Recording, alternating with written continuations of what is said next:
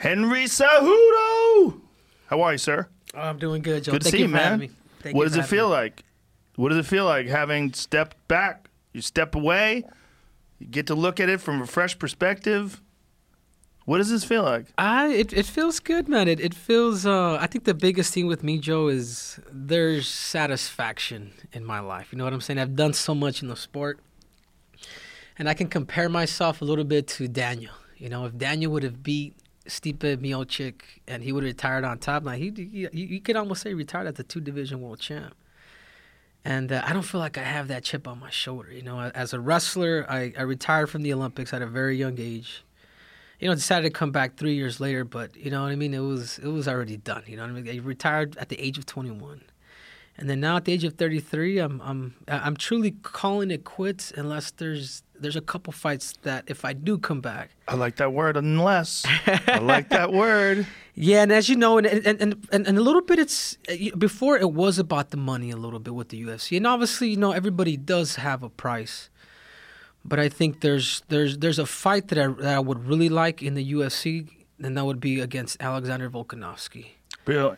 Yeah, if 45. At 45, if they're to give me an opportunity to go up and obviously be compensated, then that would be a fight that would really wake me up in the morning. Be like, hey man, this is a challenge. This is a whole new mountain. You know, a chance to be a 3-division world champion. A chance to be a 3-division world champion. As you know, a lot of people have counted me out against Demetrius, against TJ, against Marlon. Maybe it was you too, Joe. No. And I think that's what I love about it. You can't find any evidence of me counting you out, sir. Never. So I love that. I love challenges. Since I was a kid, I knew I was different. I knew I was special. And these are the things. What is it that you knew? Like what separates you? Oh my God, I think it's a couple of things. If I was to explain it to you, like what's made me successful, and I've seen it. You know, being at the Olympic Training Center as a high school kid and living out there for 4 years, and that's actually where I met Daniel. You know, I was a 16-year-old kid when I first met these guys, and I was able to analyze a lot of the greats, like Stephen Abbas, Daniel Cormier, a lot of the Olympic team. And what I've learned now that at the age of 33, I learned that there's been two things that have separated me from the rest of the pack. It's two things, what I call heart and ability. And I was actually able to tell this story to Chatri, you know, the founder and CEO of ONE FC. And you know, so it's two things. I call it heart and ability. What is your heart? Your heart is your passion, your will, your desire, your determination. Your heart is something that you're willing to suffer for in order to obtain. Now, the next one is ability.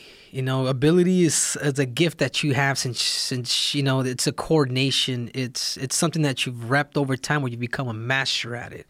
And what happens a lot of time, I always tell people it's good to question one or the other. It's good to question the mind. The heart or the ability, because to be the 1% of the 1%ers, like both of these things have to match. What happens is a lot of people have heart, but their ability is like way down here. You know, their ability doesn't match their heart, or their ability's up here and they're just a little lazy and can't really put because there is a separation between mind and body, and your job is to connect them both. And I'm going to use an example. With Marlon Moraes, you saw me getting my ass kicked. You saw me getting leg kicked, you know, from the first all the way to the second round. But I knew that I had to connect it and make that transition. That was a combination of combining the heart and the ability. You know, so I was able to so what separated me, I'd say that, I think, is being gifted it through the ability, and then just having a passion, a will that's just second to none. There's a lot of other factors, though, isn't there? There's like, not just ability, it's also you have to be coached by someone who really knows what they're doing. There's so many guys out there that are really tough and they have will and they work out hard and they're in shape, but they just make technical mistakes and they've never corrected those mistakes. Yeah. Well, I think that also goes back on the ability. I would put that into the ability portion. The reason why is because you got to put yourself in the right situations. Like, I didn't start winning until I let go of my coaches. The first time I lost to Demetrius Johnson, it was, it was hard. And this sounds very crazy and cynical, but it was kind of hard to blame myself, even though I was training, because I knew, coming from the Olympic sport, that I had a coach that could take me to the top, and there was no ifs or whats. Like, I knew he knew the recipe. MMA was still a fairly new, and it's still a fairly new sport. So I knew that I had to find the professors. I knew that I had to find the scientists, and all this together in order for me to become that perfect storm. So that's exactly what we did. You know, putting the science, the recovery, find the right coaches, listening to my ability, understanding my biomechanics.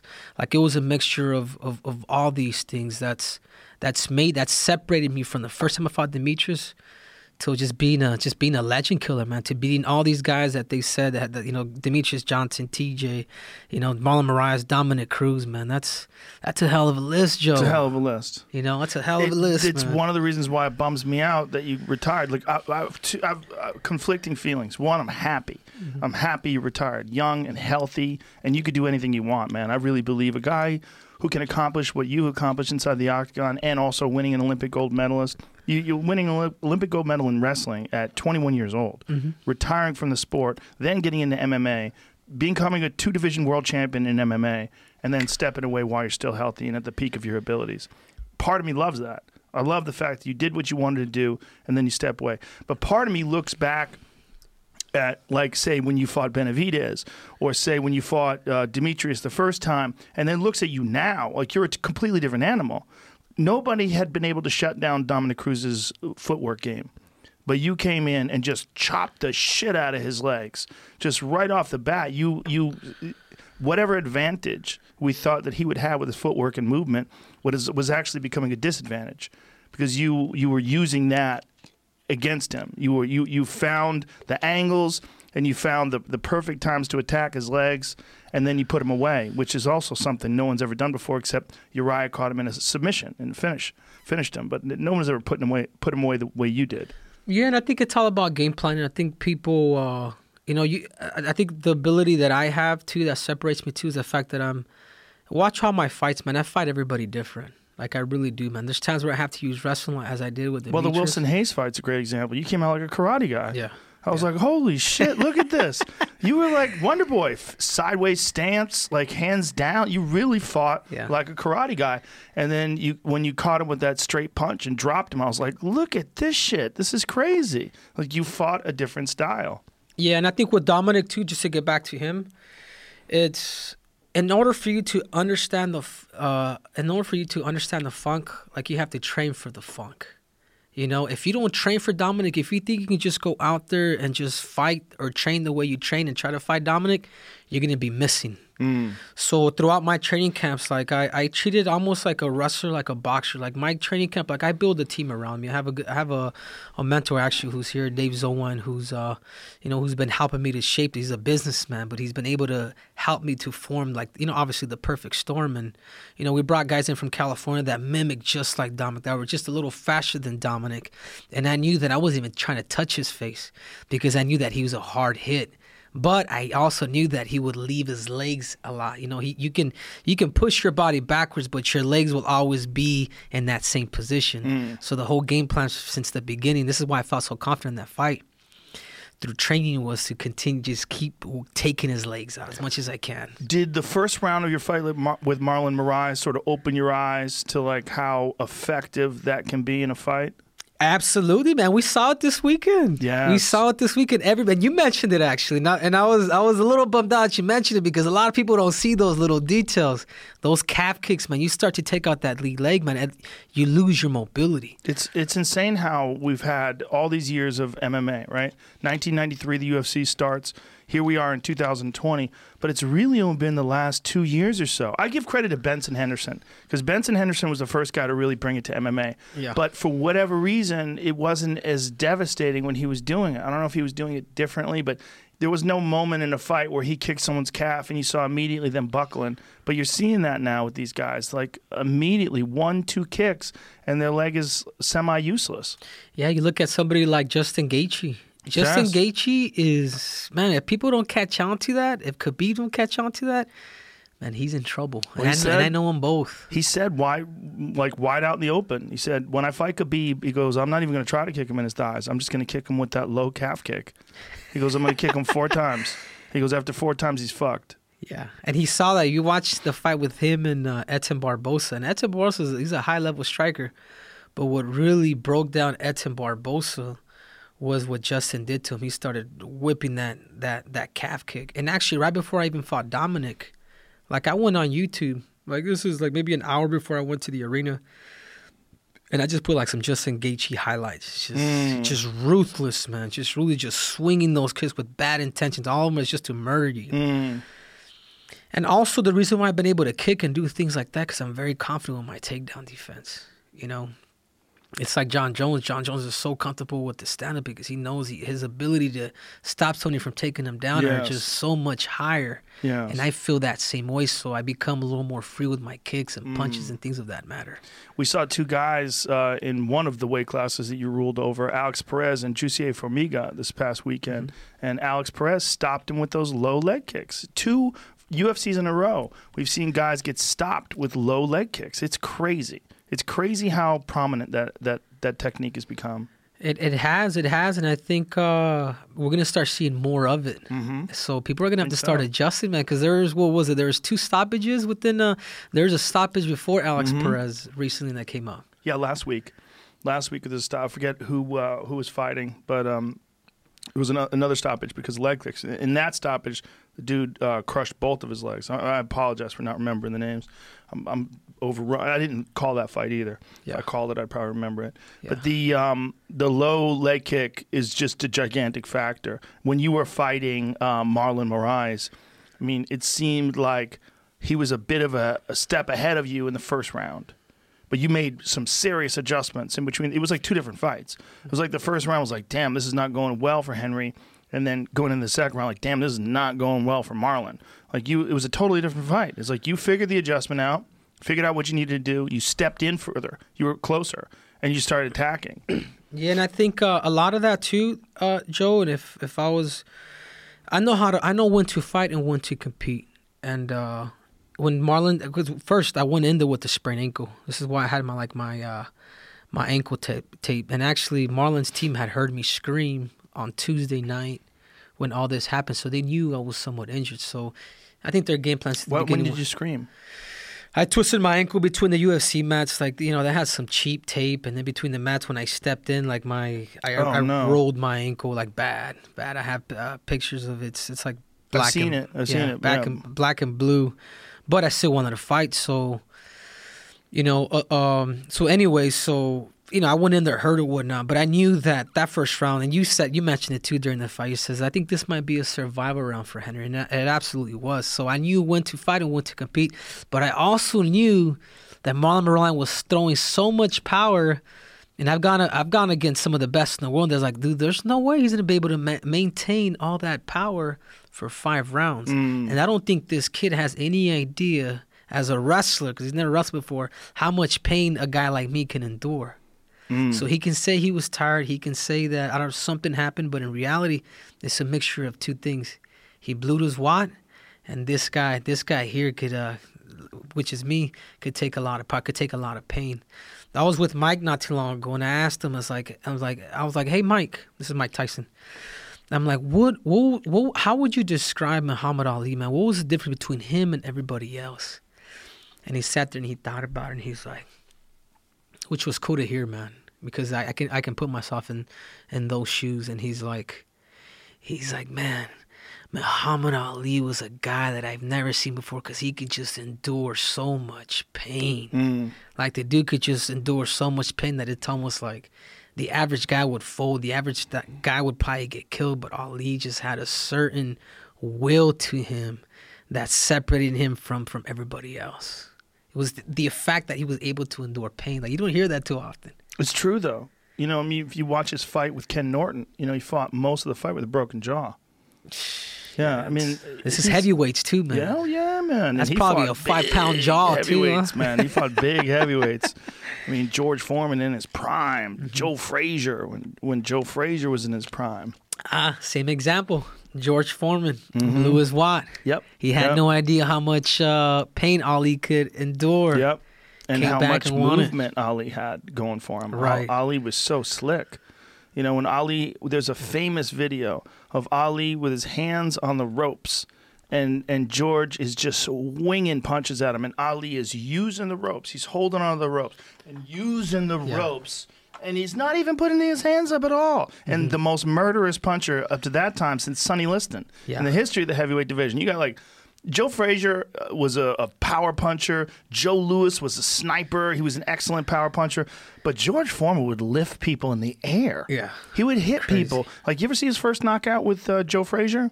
Yeah, he had knocked him on. Then he fought Ali right after he beat Frazier. Yeah. When he fought Frazier, he literally lifted him in the air with a punch. That's how hard Joe Frazier would hit. And Ali, no hands up. Just holding onto the ropes, doing this shit. Sitting in front of him, leaning back, doing this shit. Crazy. Yeah, but imagine how many of those punches, even though he didn't get hit in the face, imagine how many of those punches George Foreman was throwing at him, and then Ali was just laughing and talking to him. It's a certain mind power, man. It's a mind fuck. That you cannot, you just cannot replicate, man. Like, that's got to be in you. Right. Or you have to have developed it over time and have complete confidence in it. You know, I think you can build mental toughness. I really do. I think but I think you have to be very conscious about it. I think it has to be done over time. Some people build mental toughness because of their environment or because of how they grew up or some of the bad things they've faced in their life. And some people build mental toughness out of a decision. They make a decision to be mentally tough, and then they cultivate that. They work on that. I think it's a mixture of both. And this is why sometimes I respect more of like the upper middle class when they become champions, especially in a rough sport like wrestling or MMA, is because I feel like minorities or people that have gone through adversity, it's like, man, we have an advantage because it's through the nurture side of things, how you were raised, man. Like I'm one of 7 kids, Joe. I was raised by a single mother, and you know, I was the youngest, man, so I was a kid that was picked on. You know, I was picked on by... I was like, it's different when you're the smallest in an immigrant family, you know? It's like, dude, you're the last one to eat. You're going to get beat up pretty much the majority of your childhood until you start getting to that age where you could kind of fight back. So a lot of it, I guess, you owe through the nature and nurture, obviously genetics, your mother and father, but also through the nature side of it, how you were raised, man. How tough are you? Like me as a kid growing up, like I remember as a family, man, like hot summer days would come around, like we didn't eat, man. Like going to school was a place for us to, like, at least I could say, my family, they don't talk about that stuff so much. They're a little more private, but for me it was like, dude, I get a chance to eat lunch and breakfast. Well, that was a big problem with this COVID shit, where they shut schools down, and a lot of kids are in that same position where that was their opportunity to eat. And some people were just not aware of that's where a lot of people got their food, was at school. Right. And I was one of those kids. So if there's any of those kids or any of those guys that are adults now, it's like, hey, man, be happy for that. Because I tell you, what's made me has been adversity, man. Is understanding that grind, that grit, man, of being angry and things like that. And if you're able to challenge that into something constructive, I mean, Joe, I'm a living example, man. You are. Like, look at that flag behind you. I represented that flag. You did. You know. And ironically, you know, my mom came to this country, you know, maybe not the most political way, but she came to this country to live the American dream. And her American dream was just to make sure her kids... Well, it's a timing thing, you know, because my grandparents came over here too, but they came over here when it was easy. You just came over and you just signed some shit and you were in. Yeah. You know, in the early 1900s, it's just... Look, if that's how it was today... You wouldn't have the kind of illegal immigration you have today. This country was founded on people coming over here because it was easy. It was a better place to live. You have a better life for your family. But there was no hoops to jump through. My grandparents just arrived. They just came here and moved in. I mean, they didn't have to take any like serious tests or do any crazy shit. They just came in. You know, they didn't have to prove that they had some special skills. Like now, it's very difficult for people to come over here and to get citizenship. No, it is. And I do believe, even as an immigrant, that there is a pathway, you know, to citizenship, because you're right, times do change and you have to adjust to whatever political power is going on right now. I just happen to be fortunate that my mom did it. Yeah, your mom did it, yeah. I said, she crossed. I'm here now. I think guys like you are amazing sources of inspiration for other people that are struggling. And this is crazy, Joe, so I'm going to mention something to you. It's like my mom, both of my parents came here illegally. I'll just say it, man. You guys forgive me. Don't tell Trump. But my mom was granted her citizenship. So when I won the Olympics, my mom wasn't able to attend the 2000 Olympics due to her citizenship status. So then 3 years later after that, she was awarded her citizenship. But at the age of 20, so, you know, I stand on both fences, man. Like my dad, he was, my father, which I was just raised by my mother. He committed crimes in and out. He was in and out of jail here in California. He was actually deported. So I was a 5-year-old kid. My dad was deported, never came back to America. So I understand both sides, man. Like, and I hate to say this, but it's true. It's my dad came here as a foreigner, as an illegal, and he decided to break the law, man. And rightfully so, man. He should go back to his native country. My mother came here, you know, illegally, paid her fine, paid her taxes and whatnot, and then she was granted her citizenship in 2011, man. So I've been able to speak on this on behalf of Congress and kind of share my story to the world, man, because, man, it's almost like I become neutral. You break the law, you go, man. You obey the law after a certain amount of time, man. Maybe you might get granted as an American. Yeah, it's a very frustrating thing for people who do want to have a better life for their family. They realize how difficult it is to come here. I fully understand illegal immigration. I fully understand wanting to keep out people that are criminals and people that are murderers and people that are in the drug trade. But if I was a person who was struggling to feed my family in South America or in Mexico or wherever, and I found out that I could sneak in and that I could do better, I would sneak in. Yeah. I would do it, 100%. And anybody says they wouldn't, you're lying. Yeah. You're lying. If you found out there was a place across the border where you could make 5 times as much and you could send money back and all you had to do is grind, this place where literally anybody can go from being completely impoverished to being on top of the world, to being a millionaire. This is the place. I think the best example, man, I hate to use the example because he's burned a lot of people, is Don King. Well, Don King is maybe not the best example because he was born in America, first of all, and he's a murderer twice over.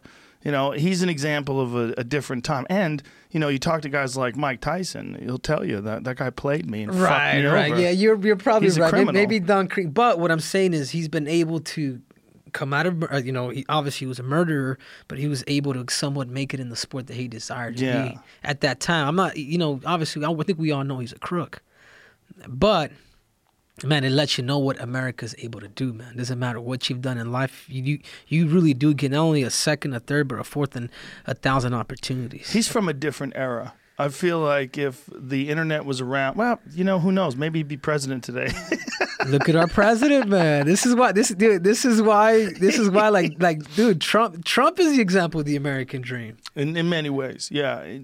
A faulty version of it. But yeah, in many ways, yeah. And I think the other person that actually probably not the version of the American dream because his dad was rich and he gave him money. Like he started off, his dad gave him millions of dollars to start businesses. Right, but I mean, he turned that into billions too. He did, right? but he also went bankrupt a bunch of times too. Yeah, you got me, Joe. I mean, it's tricky. I mean, you can't deny the fact that the guy's been remarkably successful. Yeah. But like the extenuating circumstances that led to that success is very different than your mother sneaking over here because she wanted to do better for her family. Yeah. That's the raw version of the American dream. I mean, the American dream is really immigration. And that's really what I'm a version of the American dream. I'm third generation American. My grandparents came over here because they wanted a better life. Their parents wanted a better life. So they came over here from Italy and from Ireland. Yeah, it's a trip, man. When you talk about things like that, you know who I think of a lot when you talk about the American dream, man? I know, he's, in my opinion, I feel like he's somewhat misunderstood in our MMA community or just in general, man, is Ali Abdelaziz, man, a dude that came from Egypt, came to America. I remember Ali, I've known him for a minute since 2004. He would sell FUBU, like out. He was just hustling the whole time out in Colorado Springs. And, now, I mean, he's got over 150 fighters. I mean, he's got 5 champions in the UFC. I mean, this dude is... when I think of the American dream, I really do think of somebody like Ali. Well, he's a very controversial guy. He is. But his clients love him. Oh yeah.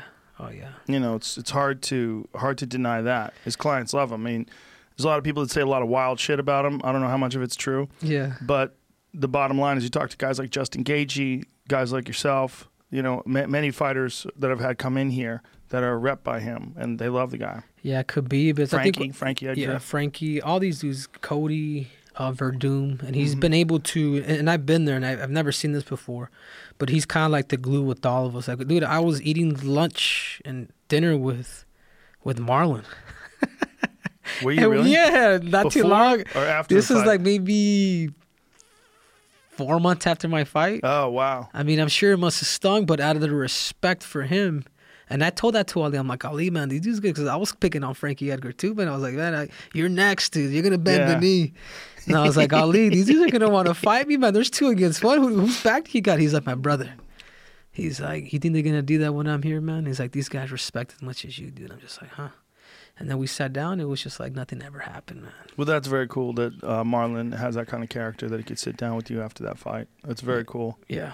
Marlon's an interesting guy, man. He's one of those guys that, like, you wonder, like, is he too big for that division? Like, how much weight is that man cutting? He's so fucking big. To see him get down to 135, you look how shredded he is.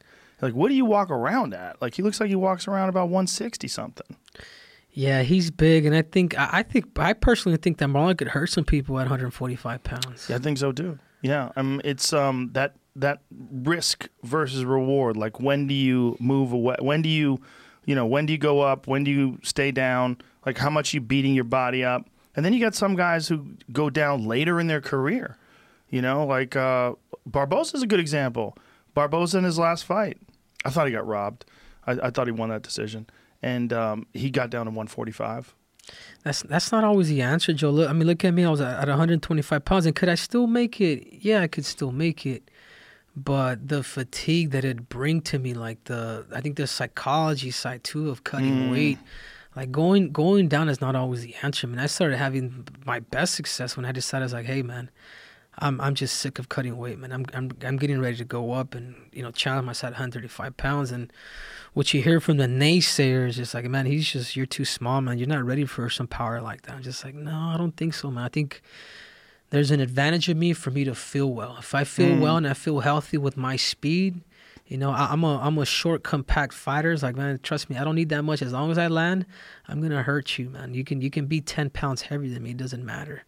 So there's been a lot of guys who've moved up, and it's been the answer. Yeah, Jorge Masvidal. Yeah, Masvidal, Calvin. Yeah, even Calvin has success. Calvin, I still think I would if I was. I mean, just if someone gets in Kelvin's ear, like, Kelvin, we got to do this the right way. There's a lot of guys way bigger than you that make 170. I think at 170 he could be a world champion. Yeah. I really do. Yeah, I mean, he's a scary man when he's in shape and motivated, but he just gets big. Yeah, I think, man, he loves food. He loves Mary Jane. That too. He loves that too. Yeah, I think that's You think that's what it is? Yeah, Calvin is, dude. He's one of my best friends, man. Like, we become super, super close, and he's a very gifted human being, man. Like, when you see him, looks are deceiving. No, he doesn't have enough, you know, muscle definition, but man, the dude's athletic ability, what he could do, his counter punching. Yeah. Whew. It's like it's ridiculous. He's got one of the best straight left hands in the business. Mm-hmm. The one they dropped Bisping with, like, Jesus. Yeah. It's a piston, man. Pop. Yeah, but I also feel like, and I see that, and I always think, okay, Calvin can make 170. I agree with you, Joe. But what about that happiness portion? You know what I'm saying? Will he be happy throughout that process? Maybe he'll be happy when he lies in bed with that big-ass gold belt. You know?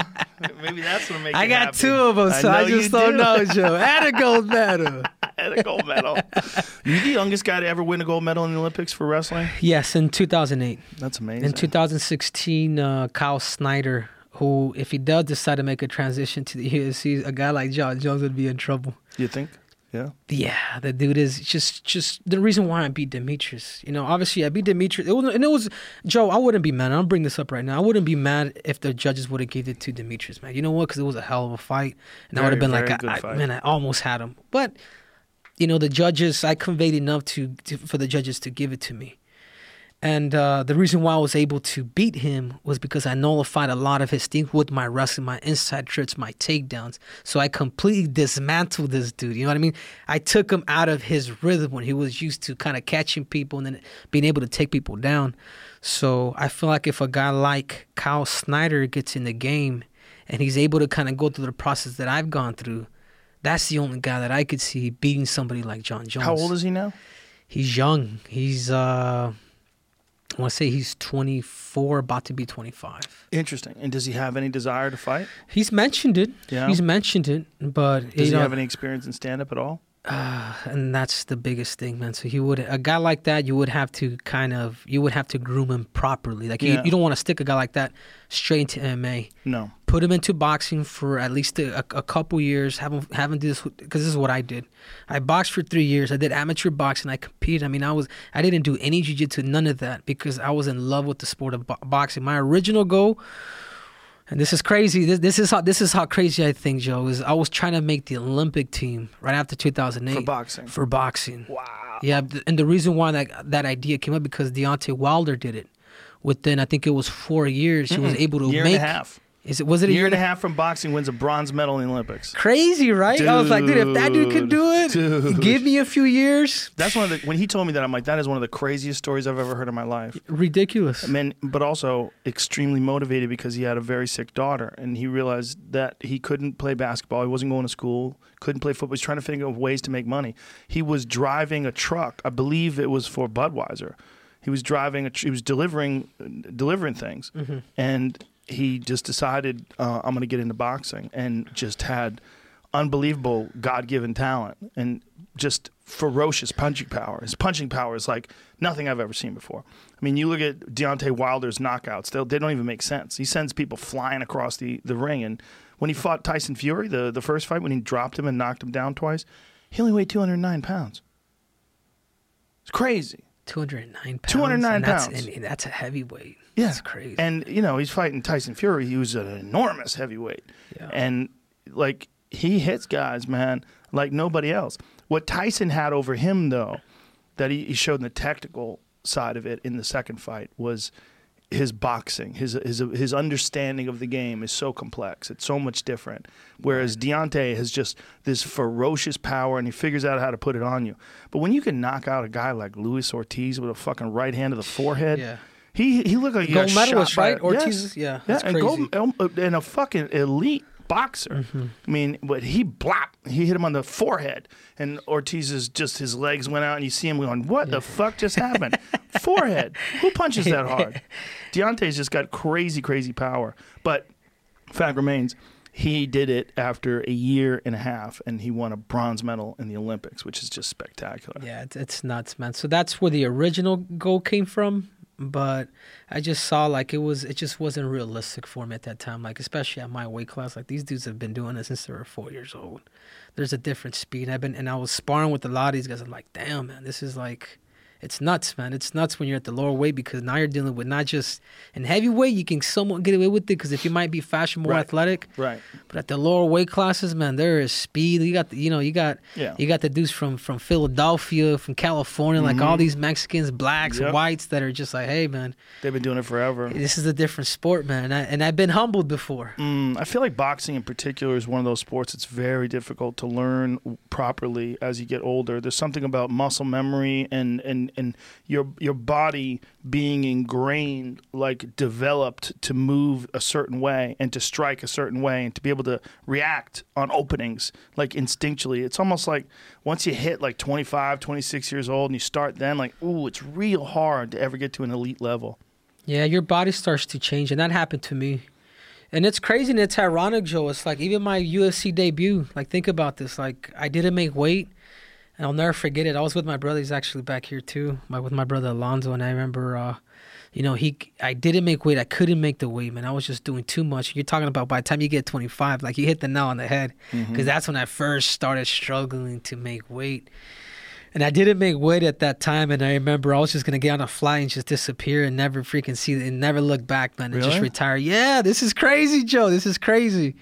And my brother was, thank God for him, my brother Alonzo, and he's like, You need to be a man, and you got to go and talk to Sean Shelby and tell him thank you and let him know that you're retired, man. And man, it took everything in my heart because I was so embarrassed, Joe. This was when TJ fought, when he was supposed to fight Barao, I think the second time. And this is when he fought Joe Soto, so I was supposed to be on that card. I was supposed to fight Scott Jorgensen. And I went down there, didn't make the weight, and I'll never forget it. I was dehydrated. I couldn't even have tears to cry. I was so dehydrated. Then I went up to Sean. Sean was like, Sean, thank you, man, but I no longer want to do this sport, man. Did you back out of that fight? My body just wasn't reacting, man. Like I wasn't doing well. Like my lip, I remember cutting weight. It's probably one of my worst weight cuts ever. I had a cold lip. Like I started vomiting, like all the fluid that I had in my body. Just stupid. I was doing 16 pounds, Joe. I was doing 16 pounds like pretty much the day of weigh-ins. Wow. Like something stupid. And the only reason why I was doing something like that was because I felt when you come from the sport of wrestling, like to me, making weight and doing everything that the MMA fighters were doing, I was like, man, these dudes are spoiled. These dudes get 24, these dudes get close to about 30 hours before they fight. I says, man, that's a lot of recovery time. So this is how stupid. This is the way I saw it. And again, the age caught up to me. I would do the 16 pounds. I would murder myself. I would really hurt myself, make the weight, and then balloon back up. But there came a point by the time I turned 25, 26, that my body just started to shut down on me. And I just wasn't doing it right. And that finally kicked me in the ass. So imagine that. UFC debut, and I told Sean Shelby, dude, I'm done. I ain't never fighting again. But let me ask you this. So was your thought process that because of the fact that these MMA guys get more time to recover, it's not like they have to weigh in the day of the wrestling match. They're weighing in the day before the fight in the daytime. They don't have to fight. And then eventually became in the morning, right? So you have even more time. And then they didn't have to fight until the next day at night. So you were like, I'm going to be heavier. I'm going to come in bigger with a bigger advantage. Yeah. Is that the idea? Yeah, I think so. And now looking at it now, it's just it's dumb, dude. It's like it's better to feel good than to feel bigger. Being bigger Marlon was bigger than me. Yeah. You know, a lot of these dudes were bigger than me, but Dominic was bigger than you. Dominic too. Yeah. Even TJ. Even TJ, when we did make flyweight, somehow I was 146. So imagine that. I made 125 pounds, 124 pounds. TJ made the weight, right? Did he make the weight? Yeah, he made the weight. And he was 24 too. I ballooned up to 146 pounds. TJ ballooned up to 150 pounds. Dude, he looked worse cutting weight. He looked worse showing up for the weigh-ins than I've ever seen anybody. Since Travis Lutter. When Travis Lutter missed weight against Anderson Silva. I'll never forget this because I saw him when he missed the weight. And then I saw him. I was backstage while he was trying to continue to cut because they gave him time to make weight. And he couldn't lift his legs up to walk to the scale. He was shuffling towards the scale. His lips were all cracked. Yeah. They're all sucked in. His face was sucked in. He was literally on death's door. Like you could see it. If that guy was like released from a prison, like an overseas prison, I'd be like, oh my God, they were torturing him. Yeah. He's about to die. Like I'd never seen a guy look so bad. He looked so fucking bad. And people forgot about Travis Lutter. Travis Lutter was a beast, man. He had some of the best jiu-jitsu that anybody had ever seen in the octagon up to that point. Everybody he fought, he submitted. He was so fucking good. But for whatever reason, when he had that big fight with Anderson Silva, he just couldn't keep it together. And I believe he had Anderson Silva down at one point in time in that fight too. Then Anderson Silva caught him in a triangle and elbowed him off of his back. And I believe that's how the fight got stopped. But Travis was the worst I've ever seen, like for someone just about to make weight, someone struggling to make weight. Yeah, but even you think about guys like that, guys that could have potentially become a world champion. You know what I mean? So what happens when somebody loses, man? What are the stages, the emotions when somebody loses? You know what I'm saying? It's like there's a recovery process off of when people lose, and you know I hate to say this, but I'll bring up Marlon Moraes again. because I feel like I gave the blueprint. If you watch me fight him, then you watch Aldo fight him. It's these guys, when they lose, they go through a certain psychology thing, and you can see them. And as a fighter, every time I do fight, I always look at their demeanor. I always pay attention to their demeanor, from the first round to the second round to the third, as far as it goes. And I've noticed that Marlon's demeanor was changing. I noticed that in my fights, when people's demeanor changes, like that's a breaking point that the mind has. So I was able to see that with Marlon. Then after what did you see? You saw that he was slowing down. I saw he was slowing down. His face starts to slouch. His shoulders start to drop, and then that's when you really can't see in the video, but then that's when I started talking to him. I'm like, all right, man, you ready? Let's go. Bring it. Give it to me. This is during the fight.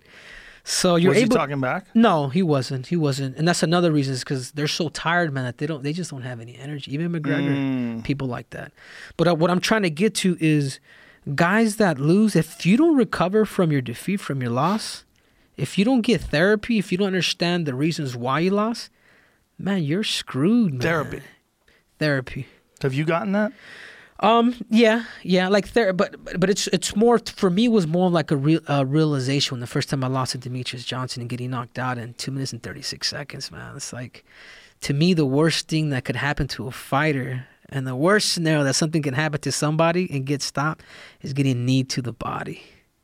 You're conscious, Joe. You're conscious, and this is kneeing you from left to right, and then your eyes are open and you've had enough, and then you see Big John McCarthy waving his hands, and you're knowing that he's making the right call, but you're still conscious. You still want to go, but you can't. Right. Your body shut off. In front of 20,000 people.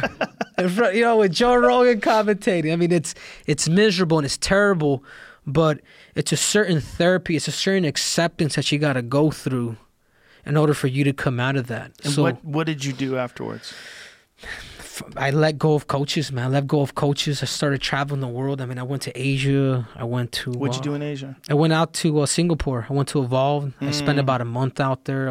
Just to train? Just to train. Just to go find like the best minds of mixed martial arts, and just of basis too. I went out to... to Holland for a month. I would go out to Brazil and just... What'd you do in Holland? In Holland, I trained with Paul Amoth. He's Andy Sauer's coach. Oh, wow. Yeah, so I was with them and just training with them and just humbling yourself, I guess I could say. And obviously throughout this whole time, it's like, man, I was on a quest, because I still had Demetrius Johnson. Like, I wasn't going to retire from the sport without me giving him a fair shake. So I knew that it had something to do not just with the body, but with the mind. It's almost like, you got to come out of this, man. It was almost like, you can call it a mistake or whatnot, but the reality is you lost, man. There's holes in your games. So I always tell people, like, don't face it. Don't fake it till you make it. I don't like that. You have to face this shit. Once you face it, this is when you start to create, man, freaking overflowing success. Did you know, like, when you fought him, and first of all, you fought the best version of Demetrius Johnson ever. The guy to this day, I think, is the best example of a mixed martial artist I've ever seen. Oh, yeah. I think Demetrius, in his prime, he was so fucking good, man. He was so fast, and he was so technical, and he made such good decisions. His footwork, his movement, like, everything was so precise. Did you say, okay, I see the gap. I see these holes, and I know where he hit me. I know where there was mistakes made. I got to tighten those up. How do I do that? Yeah, Demetrius was so good everywhere, even in the wrestling. I can even tell you as an Olympic athlete, even in the wrestling, his timing was really good. So I don't even think it was so much Demetrius Johnson. Like, obviously, it was a distance game, but it comes down to, like, such, when you fight a guy like that, it comes down to such the minor details, man. And I think the minor detail for me was composure. And I remember right before I fought the dude, I noticed that, like, my corner, my team, that they were extremely nervous, Joe. Like, my team, dude, you imagine fighting somebody like Demetrius Johnson and your coach is not having faith in you? And I'm like, what the I'm like, shit, man, are you kidding me? Well, he was a ghost back then. Demetrius was a ghost. I mean, he wasn't there for you. He would be swinging at air. He was just off to the side. Then he was kneeing you in the body and punching you in the face and kicking your leg on the way out. And we should even say in the second fight, the fight that you won, he got you with that low calf kick and your leg went numb. Yeah, hit the peroneal nerve, which numbs like all the nerves to your feet. So it sleeps it, and then when you try to lay your foot down, like your foot's still awake. So I even sprained it in the first round. But this is but this is the mind power that I had, Joe. It was a survival round, as you say. I went back to the corner and I thought to myself, this is how crazy I am. I was like, hey, I just thought to myself, man, how crazy is this gonna be when I beat this dude? Like, I survived that first round. I says, man, this is gonna make my story, whatever I desired in my life, that much better, because I went through adversity with this fucking dude again. Yeah. But just to get back to attitude, yeah, that's what I'm saying. That's a champion's mind. And even before, so I'm getting ready to walk out. I'm getting ready to fight Demetrius Johnson. And I noticed my team, like, they're still kind of like, grabbing their fingers. I'm pacing back and forth. And about a few hours before we went out to the arena, I talked to my team and I sat them here and I sat my whole team down. It's just like almost like a dad. And I'm like, listen, man, I says, I need you guys to trust me and have faith in me. The key plan to being this dude, like, I know this is the greatest of all time, but I know what I've done in wrestling, and I can replicate that, what I've done in mixed martial arts, man. The only thing I'm going to ask from you guys is for you guys to be composed. For you guys to be composed, man. Don't over yell, stay calm. Like, whatever happens in the fight, man, I just need you guys to bear with me and have faith in me, because I'm going to... You got to coach your coaches. Yeah, in some way, man. And it's crazy to say that. So then right when I'm getting ready, check this out, Joe. So right when I'm getting ready to walk out, right before I walk out first, because I was going to walk out and then Demetrius, and I still noticed my coach was still a little nervous, and I looked at him, I said, hey, guys, remember, composure, man, composure. Like, I was so ready for this dude. So then I go in there, I get kicked in the first 30 seconds, dude. My leg starts to wobble. And so forth, it was a survival round. I allow him to win, whatever. I think he won the first. I won the second. He won the third, and then I believe I won the fourth, and I won the fifth. And then after this whole thing, check this out, Joe. Demetrius Johnson was on Ariel Helwani, and then Ariel Helwani asked him, he's like, "Hey, Demetrius, just one last question." He was like, "What's one thing that surprised you about Henry?" And Demetrius Johnson said, "Well, I knew he was going to be fast. I knew he was strong, but there's one thing that really did surprise me with Henry. It was the fact that he was so relaxed." So it's these tactical things, and everybody that you fight is completely different. You can have a certain word that you can put up here, but I knew that being composed and relaxed and not overreact to Demetrius Johnson, that would win me the fight for this fight. And there's a lot more to it. It was me being knowing when to fight and knowing when to compete. It's me being a little theatrical, like bumping my fist, like conveying the judges.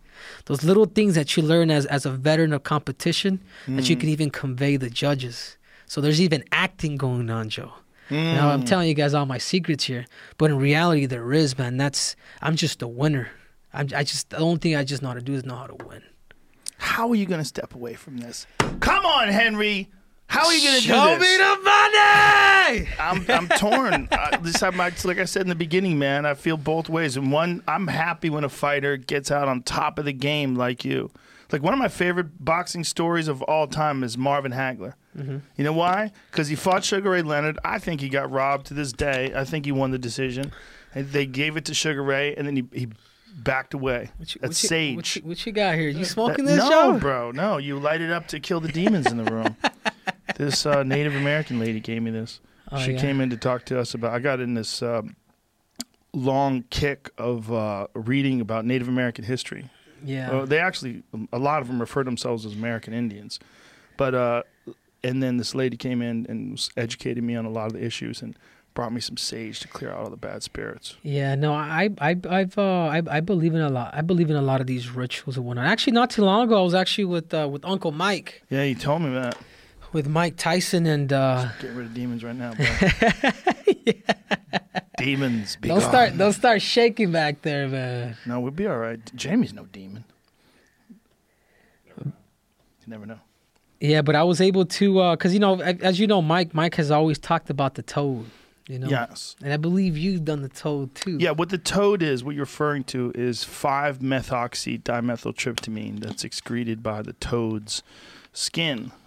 They take this type of toad, I forget the name of the toad, but they get it excited and excrete this stuff from its skin onto glass, and then they leave that glass out in the sun, and it dries, that excretion dries, and then you scrape it up with a razor blade, and then you smoke that stuff. Or you could just get a synthetic version of it. Colorado river toad. That's what it is. Sonoran desert toad. Yeah, it's Sonoran. Yeah. And you can find the center of the universe through the excretions of this toad's body. Oh, my God. It's a trip, It's Joe. It's a trip. So, have anyways. you done anything before this? Before you did this, have you any experiences with psychedelics? Yeah, I've done I've done mushrooms, and obviously I smoke, which I don't know where all the Weed? Mary Jane is, but It's right here, bro. You want some? Come on, you're retired. yeah, why not, man? Come on, Jeff Nowitzki. Leave him alone. Nowitzki actually wanted everybody to be able to. He's one of the first guys to say it's nonsense. It's not a performance enhancer. Although with Nick Diaz, I think it might be. Yeah. I think with Nick Diaz, it might actually be a performance enhancer. I really think so, man. When he fought Gomi, they said he had to have gotten high. He had so much weed in his system when they tested him that he had to have gotten high right before the fight. Yeah. Light that up, Joe. You puff, pass, or? Of course. So I'm going to share my story with you, Joe, and I want you to share yours with me. Okay. What type of leaf is this? Well, that's tobacco on the outside, so it's a blunt, and then the inside it's the weed. I get this from Speed Weed. Shout out to my man Gino. So anyway, so check this out. You imagine doing the toe with somebody like Mike? I get high with Mike and I got nervous. Just when I'm nervous when I meet him. Look, he was one of my heroes. When I was a kid, Mike Tyson was the fucking man. I mean, in a way that it's hard for people to convey today, to understand what a cultural figure Mike Tyson was in like 1986. It's hard to convey. No one's gonna understand. Youngest ever heavyweight champion, knocks out Trevor Berbick when he's 20 years old. Yeah, he was the same guy that beat Ali, right? Trevor Berbick beat Ali late in his career when it was real sad. It was a real sad fight. It was a real sad fight. But it's touching. Remember when Ali went in the ring and gave Mike like a little pep talk? Yeah. Yeah.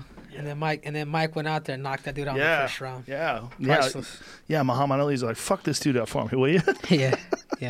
But anyways, to get back to that, Joe, so I've actually been shadowing Mike Mike Tyson for like the last. I'm good friends with his manager Rob Hickman, and just the stuff that they're doing at Tyson Ranch, man, is it's pretty cool, man. Yeah, it's really cool, right?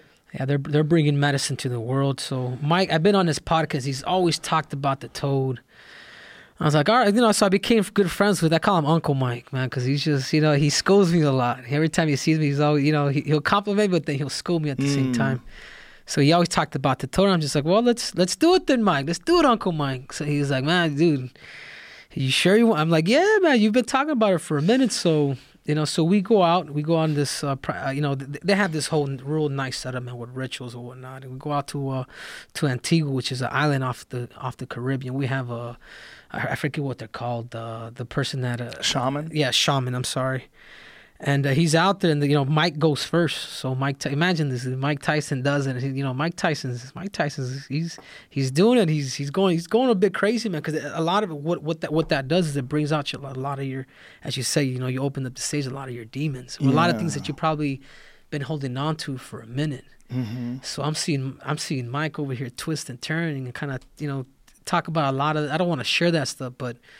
Talk about a lot of his past, man. And as me, as you said, he's an idol. He's a legend. That's the way I look at Mike too. So I'm over here hearing. I'm almost like tripping out, but at the same time intrigued. Because. So then I go up and I do it, and man, it took me to, especially out of retirement here, man. Like I almost kind of somewhat wanted answers. I was hoping that it would give me, okay, man, this is like the path or whatnot. And it took me to my mom's, like, your mom's like first love, man. And it showed me like in a story, like, almost like in a movie, how I was born, how my mom had me, how by the time I was 8 years old, like I had my sister, so I was no longer the youngest, how my mom kind of like, and in all fairness, kind of somewhat pushed to the side, leaving home at the age of 17 and substituted my mom's love for self-fulfillment, wrestling, mixed martial arts. And it brought me back to a little kid when I was maybe 4 or 5, when I would cry to my mom, because I remember as a kid we would go from LA to New Mexico like in Greyhounds, and I remember stopping at McDonald's and things like that. But to me, as a kid, you don't know you're poor, but what that did is that brought me back to the person that created me. That brought me back to my mom's love, man. So it resurrected something in me. And I was crying. I was asking for like forgiveness. I was speaking in Spanish. Mom, perdóname. Like, Mom, forgive me. Wow. It was something. It was something scary in some ways, because it does. It takes you out of your body. Like it's almost like you're in Judgment Day, and you're the one that's being convicted, and you're the judge too. And it's telling you, but it's giving you this certain peace. It's like you're so dead that you're alive. Whoa. It's a trip, Joe. I don't know which ones you had, but this is what I can share and what I can experience. Like, it was cool, man, because I was able to do it with special people. I did it with Kelvin. Like, we all did it. Like, it was already formally planned. I know my brother back there, my mentor, probably pissed at me because they look out for me a lot. But, man, it was something that, as an adult, you have the rights to make these decisions and share if it's good. And I felt like the Toad was probably one of the best things that's happened to me, like, honestly, because it makes you realize and reflect on what truly matters. I think there's a fear of it just because it's illegal. I really think that's it. And it should be respected. It's very dangerous in that sense that it could not that it could do harm to you physically if it's the real deal. It's not going to do harm to you physically. Your body has it in it. Your body knows what to do with it. It's one of the reasons why it's such a quick trip. Your body knows how to bring that stuff back to baseline very quickly. That's why it's only like a 15-minute trip. Yeah. But it's not bad for you all the time. I think it's like it's a really powerful thing that's it's got to be respected. It could fuck you up if you're not ready. If you have some distorted versions of the world that you're operating under. For me, one of the things that made me feel like right away, one of the first things was realizing how much of like the way I talk about things is like calculated.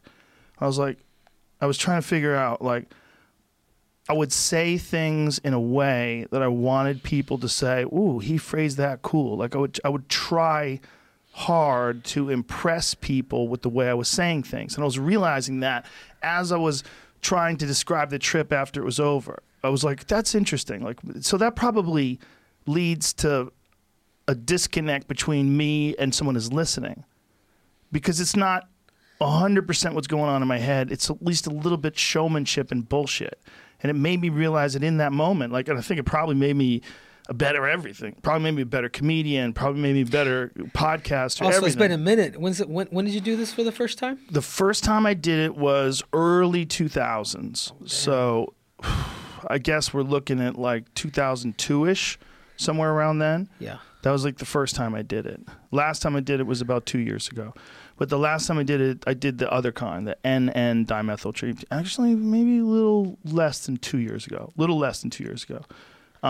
was NN dimethyltryptamine, which is, that's the different version. That's the version of it that's in ayahuasca. That's the version of it. There's a bunch of different snuffs and different ways that people try to get that stuff into their system. But smoking it is the quickest. Smoking it gets you vaporize it, and it gets you right to the center of the universe immediately. And all those things, I think, man, one of the cool things about life, like what you're talking about in your journey as a man, your journey as a champion, your journey to become better and to show what you're capable of. All of this is because no one gets it right. You don't just get it right. Like, you fuck it up and you try to do better and you fail and then you figure out what went wrong and you just constantly analyze whatever you're doing and obsess on it, and you can become better at that thing, and through that you can understand that you can be better at anything. And I think when any kind of psychedelic where you have an opportunity to look at yourself, just really look at yourself accurately, you're not going to like it, but it's going to give you great benefit because it's going to give you're going to be able to see yourself honestly and see whatever those flaws. Don't get mad that you have all these flaws. just fix them. Just fix them. Do your best to fix them. And you're not going to get it right because ego's still going to come creeping back in your life, and ego's still going to hold on to your legs and drag you down while you're trying to run.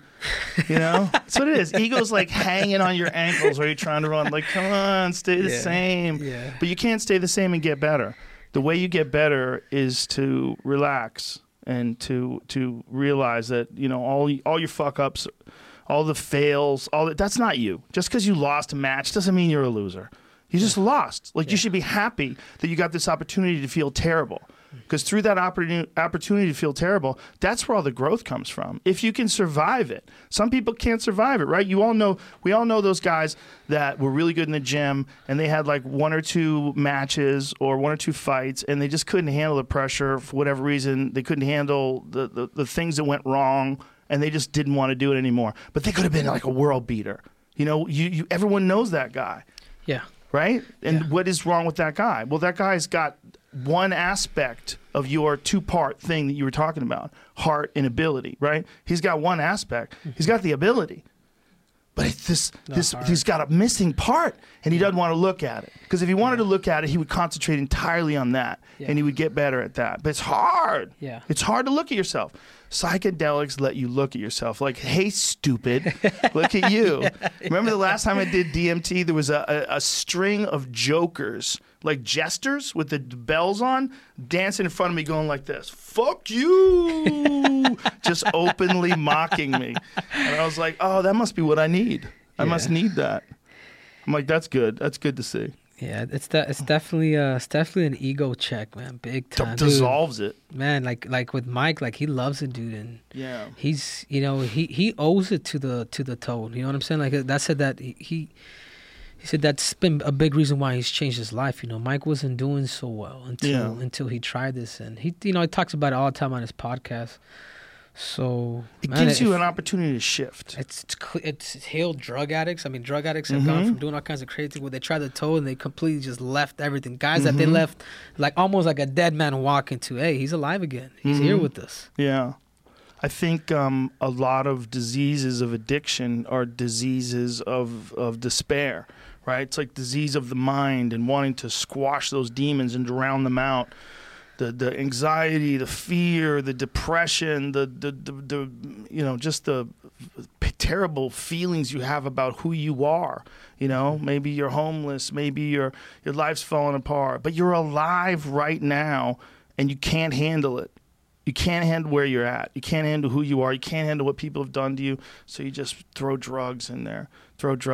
And something like DMT or there's a bunch of different sort of psychedelics that can do it. For a lot of people, it's ibogaine. Ibogaine is a big one for drug addicts. People have real issues with opiates. Ibogaine knocks it out of the park with those people. It cures a giant number.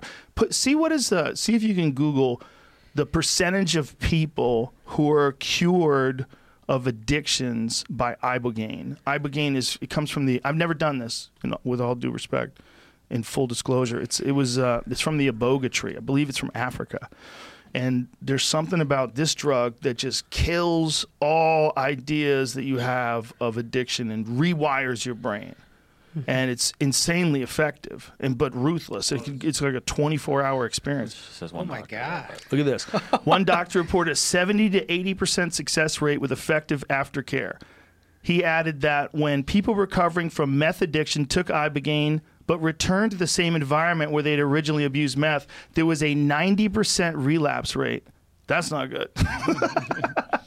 So that's terrible. So you have to do it and then get out. Or maybe it's meth. Maybe meth's just like super hard to kick. What's the hardest one to kick?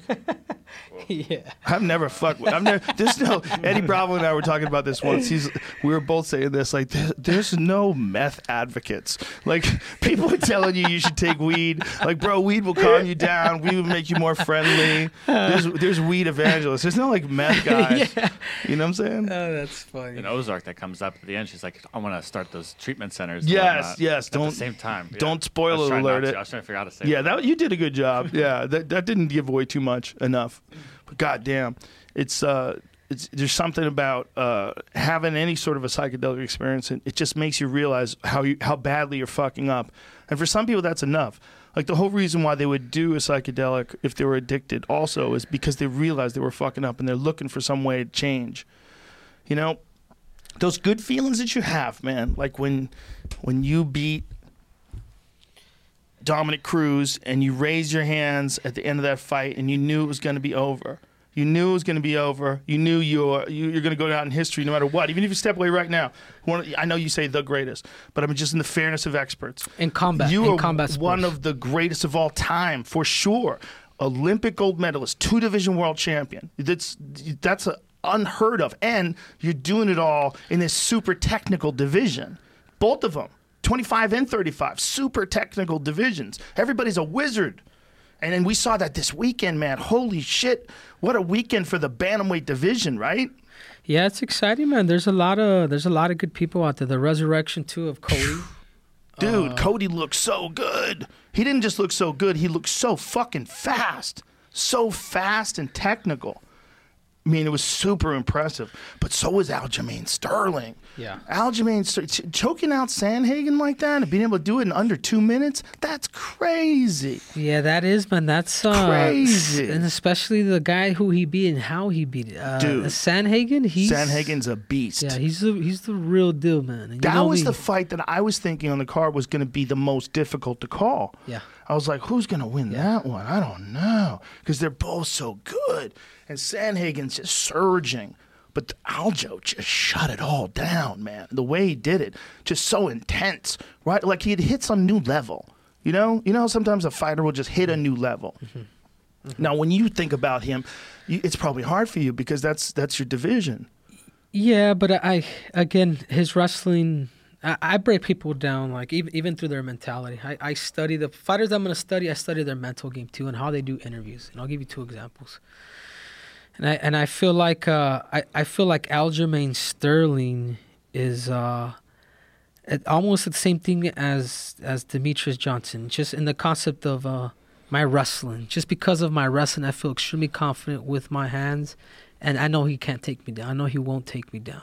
So I know there's a game pack set in place where I can be a little more offensive with somebody like Aljamain Sterling. And obviously, let's talk about Sean O'Malley. I just want to break these dudes down real quick. Okay. Even somebody like him, listen to his interviews, and you study these guys and you see where their mindset is and where their holes are going to be. It's like they had asked him, who do you want to? They asked Sean O'Malley, who do you want to fight next?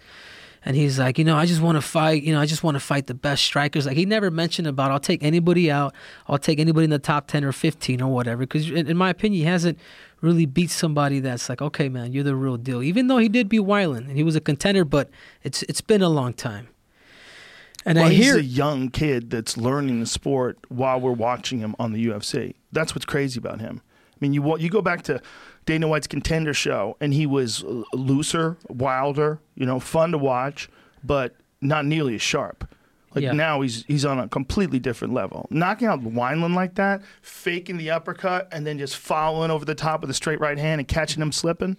I mean, that was fantastic. But that's the point that I'm trying to get to is it's a striking game for him right now. Mm-hmm. You know what I'm saying? Yes. Like, dude, there is a whole nother aspect, and that's called wrestling and jiu-jitsu. And that one, I've heard he has developed pretty good jiu-jitsu, but there's that other art that I want to see when you really get tested and you're taking it to deep waters. Then I'll see your real colors.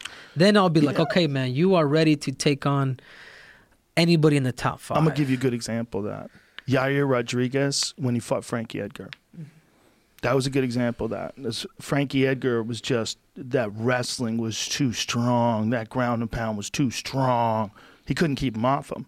He just couldn't do anything about it. Mm-hmm. And that was a great example of that because Yair was this super flashy kicker. I mean, Yair, to me, has some of the best kicks I've ever seen inside the octagon. Wild, flashy shit. Remember when he threw against BJ, he hit him with a 360 roundhouse kick to the face? Do you remember that? Yeah. Bro, that's crazy that shit to pull off in a fight. Yeah. 360 roundhouse kicked him in the face. Yair was a beast, and everybody was like really thinking, he's on a short path to the title. But the big hole was that wrestling. It was exposed by how elite Frankie is. and how nasty Frankie's ground and pound is. It was a major beatdown, you know, and that's one of those fights where you watch a guy and you go, this guy, it's all about styles, because it's all about, you know, whether, you know, if he found someone that played his game, like, oh shit, he's good at that game. But what Frankie did is just completely impose his game, just drag him down and beat him up. And then we don't know what would happen with O'Malley when it comes to that, but I know who he is as a person, and he's working. He's working on everything. That kid he's focused as fuck. He keeps getting better and better and better, like in a trippy way. Like when you saw him come back after 2 years off, you know, 2 years dealing with a bunch of bullshit. I forget what he was suspended for. I don't remember what it was. Was it marijuana? That doesn't make sense. Tainted supplements? Yeah, something in protein or something like that. Yeah. Anyway, I'm interested. I'm interested. It is, and it's making the bantamweight division with guys like that. It's making it exciting, man. Oh, it's so exciting. First of all, we didn't even talk. Well, you got Petr Yan versus Jose Aldo for your title. Does it still feel like yours? I let it go, Joe. I let it go. Honestly, I let it go, man. They can all kill each other. That's how I feel. I'm so happy, dude. I'm so satisfied, Joe. Honestly, you look happy. The point is, like, what a division. Unless you cross me with something here, I don't know what you. No, it's all good, bro. It's all good. I'm really excited about that Jose Aldo Petr Yan fight, but it's fascinating to me that they decided to give the fight to Aldo, even though Moraes won the decision. That's a real interesting choice, isn't it? Because although I agree with the decision, I agree with Aldo. I think Aldo won that fight. I think it was a really close fight, but I thought Aldo won the fight. But it was close. It was really close. But the fact that the judges gave it to Marlon, and then the UFC is like, nah, player, we're going to have Aldo fight Petr. And part of it is because Aldo is obviously a huge draw and one of the greatest of all time, particularly greatest featherweights of all time. Well, remember, I'm actually gonna change your mind on that. It's really my fault. It's your fault? Yeah, it's my fault that Jose Aldo's fighting for the belt, because that's who I was originally supposed to fight with, Dominic. But this whole COVID thing happened, so Aldo was gonna fight for the title. And then it's like, you can't do that to him. So the UFC, you know, they stuck to their word and they gave him a title that's shot. Interesting. Still, though, or at least I Marlon, think. If Eddie was here, we could debate, man. But that makes sense. That 100% makes sense. That makes sense. Listen, I'm happy for both fights. I'd be happy if Marlon fought Petr Yan for the title, or I'd be happy if Aldo fought him. I'd be happy if Marlon and Aldo fought again. Like, there's great fights in that division. Now that you've stepped down, really, now, the people that I think that should fight for the belt would be Aljamain Sterling and Peter. Or I'm gonna call him Peter, man. I ain't gonna get that off. It was Peter for a while. We were supposed to call him Peter, and then they said no, it's Petr. It's like Fedor. You know, Fedor's real name's not Fedor. It's Fyodor.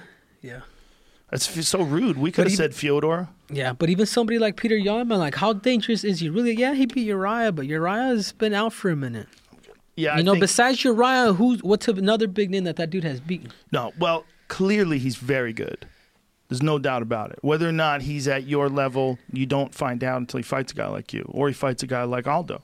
That's when we find out what's up. Okay. But we know he's really good. You know, the way he beat up Uriah, it's not just that he beat him. He beat him up. And, you know, Uriah's always going to be a tough out. He's a tough guy, man. He's a super skilled, super seasoned guy. Uriah's been around forever. You know, he's fought so many good guys. He knows how to survive. And to see Petr beat him up like that, it's like, wow. And he's fucking strong, man. He's fucking strong. Like, he's got that weirdo Russian strength. Yeah. You know? Yeah, he is dangerous. He's got power. He throws knees. He throws off the clinch. Yep. Dangerous. He's dangerous. He's technical. When I see a guy like that, it's like he's technical and he has malice. And when someone's technical and they have malice, it's like, that's what I have. You know what I'm saying? And I can recognize that. Yeah, malice is a good way of putting it. What Mike Tyson would call bad intentions. Yeah, he's got it. So, like, the division's never been more exciting, you know? And there's still guys like Jimmy Rivera, still a dangerous fighter. There's like That's what I'm saying, Joe. You think great division. You think they'll miss me? They're gonna miss you anyway, man. Come on, They hated the cringe. No. Listen, you did a great job with all that cringy shit. You made people pay attention. I thought it was genius. Knowing you, who you really are, seeing this character that you're doing. Did I get you though? Yeah, I was laughing hard, man. Were you ready for me to become the intergender world champ? When you're telling Valentina to bend the knee, I was crying. Like, that is so funny. Can we post some pictures of that? Of the intergender world champ. That is hilarious. What made you decide just like, look, I need something to market myself? It was or actually, you just having fun? no, I wasn't even, oh my God, this is kind of it's funny, but it's somebody high profile that dared me to. I'm like, dude, I can't do that. He challenged me so much. He's like, I dare you. You know, I was like, all right. So I ended up doing the video, and then I was like, God, dude, what am I doing? Oh, that's hilarious. But look at what it's done, Joe. Like I saved an entire division, man, because Dana White wanted to cut its neck off, and he told me that. There's something about what you did that's like, this is what Conor did. This is what Chael Sonnen was probably the best at it. The original. Chael Sonnen is the original pro wrestling style shit talker in MMA that really made people hyped up about fights. I mean, you got to give credit to Chael, because before Chael, there was, I'm going to fuck him up, I'm going to kick his ass. People always talk shit, but they never talk shit with an entertainer's flair the way Chael did.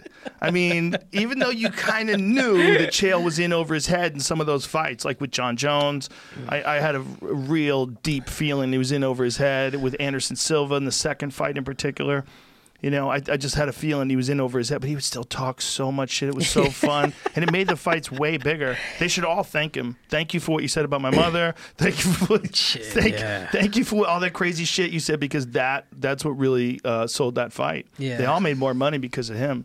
Yeah, and they all, man, and the thing is what I admire about that now, like a guy like Kobe, obviously Conor, even Ronda. I think Ronda was more of a persona. It was more the fact that the pressure that comes with that shit. Like, dude, that's like a whole nother fight. And you have to make sure that you got to live up to your expectations.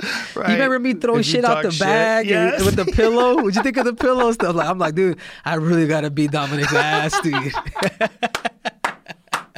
I know the pillows with the heads on them, and you're kicking the pillows with different guys' heads. But, dude, it was funny. It was funny. It does put extra pressure on you, right? Because if you lose, people are so happy. But check this out. This is how crazy I am. That pressure, man, I channel that thing, and I almost love it, Joe. Like, it's crazy. Like, I like feeling a little scared. With the pillows. Lying in bed with your belts. And the pillows with TJ's head and DJ's head. We are. It's hilarious. The king of cringe, bend the knee. So, what did your friend, that you won't say the person's name, can you say what their name rhymes with? Man, I can't, don't throw Joe. I can't. Don't throw them. Tell me later. But what did they say to you? Like, I want you have to come up with this character? Is that what they said to you? No, I think it was...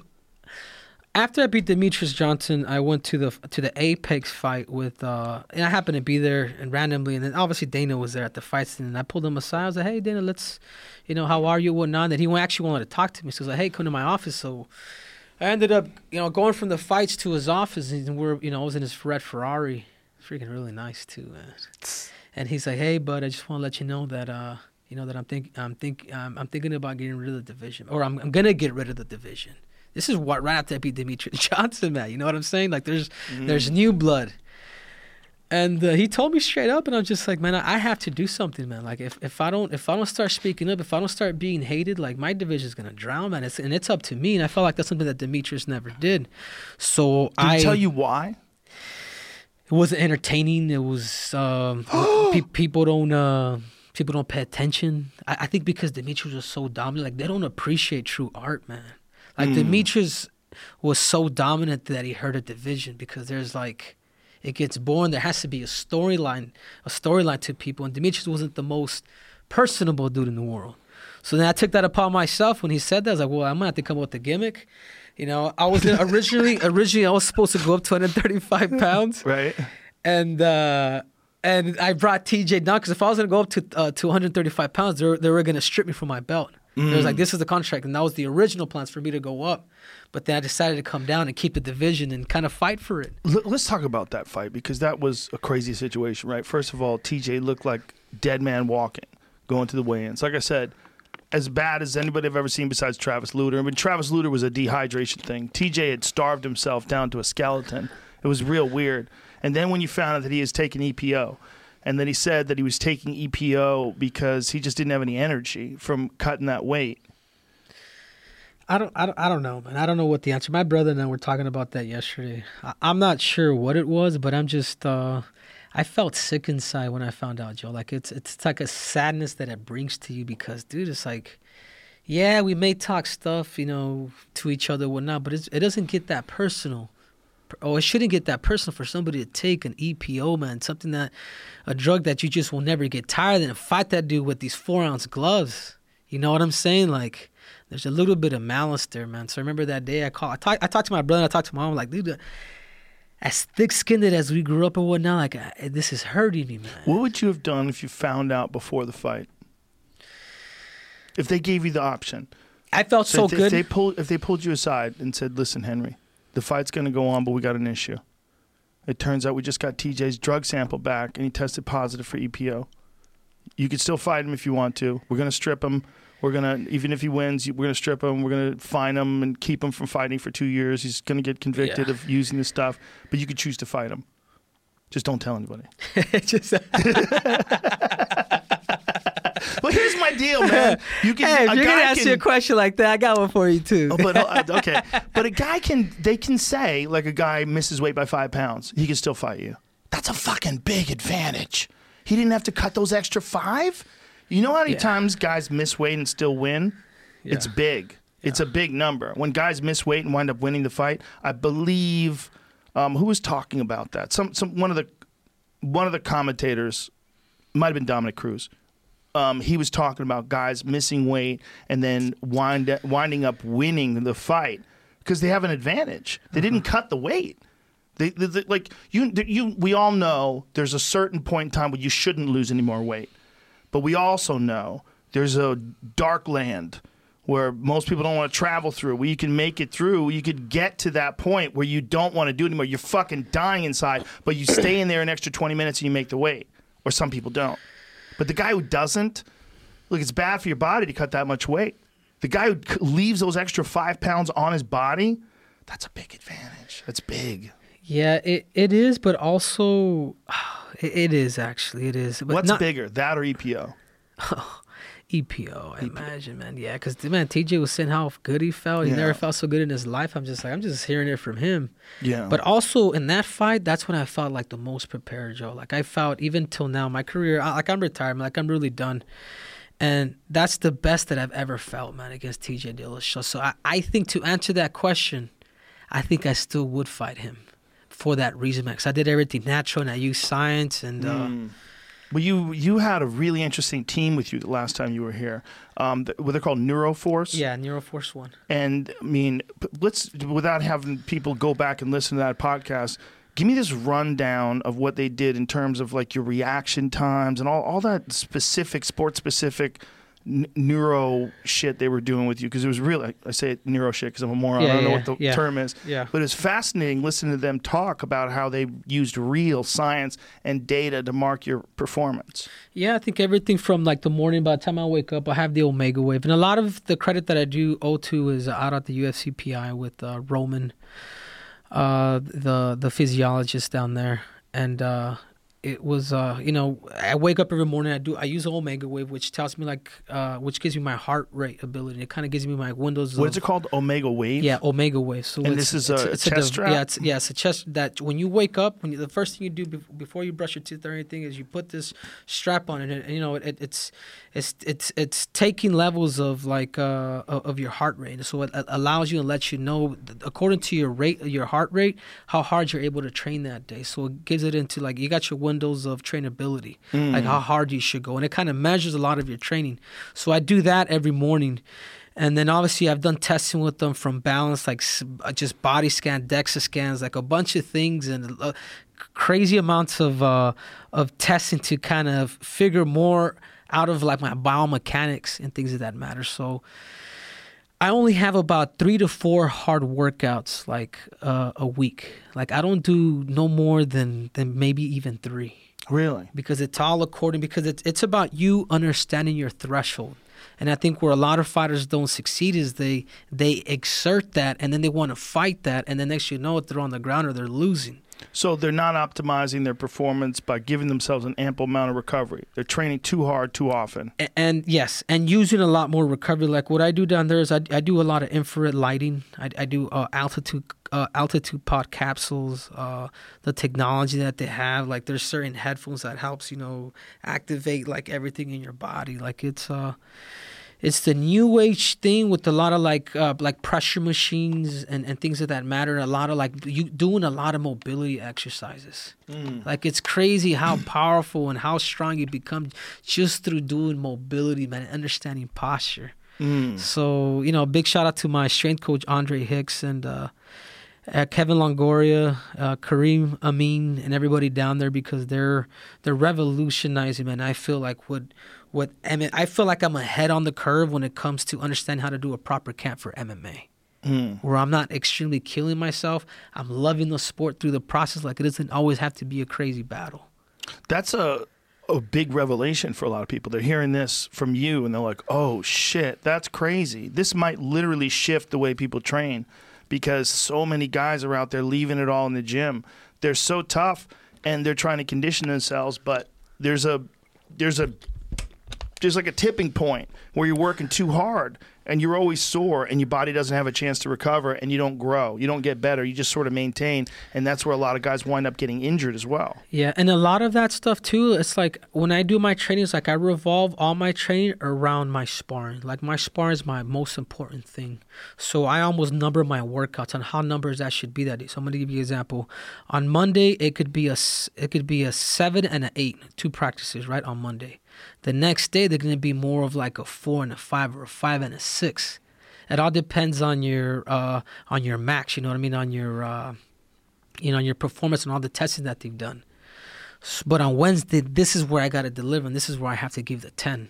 So it's a sparring day. Yes, it's a sparring day. And there's only one sparring day a week? There's 2. So one's technical, and the other one is, all right, man, we have the ref. I got a doctor in there. Like, literally, man, it's legit. Like, every time I spar, the music comes out, my opponent's music, my music. I walk out. Really? I get checked. Yeah.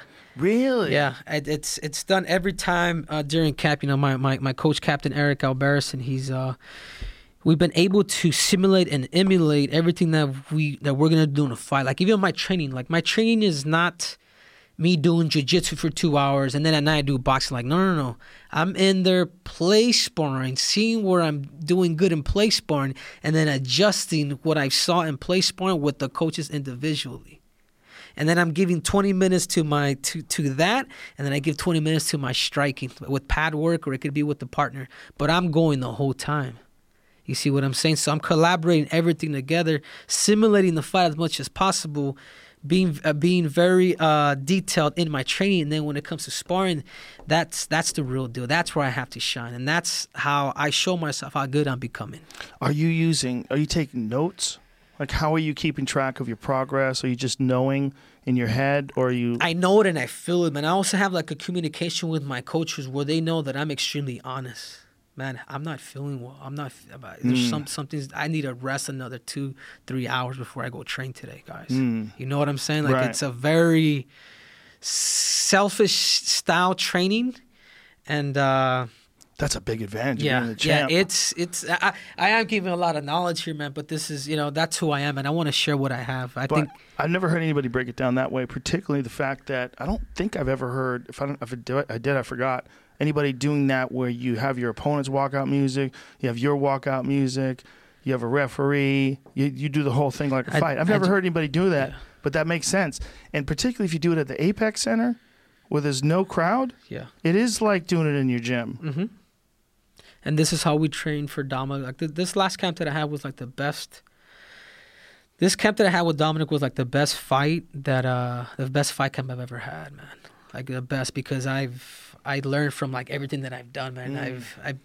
it's almost like I've built this team. Like I'm not from a team necessarily, but I've built this team around me according to every opponent that I fight.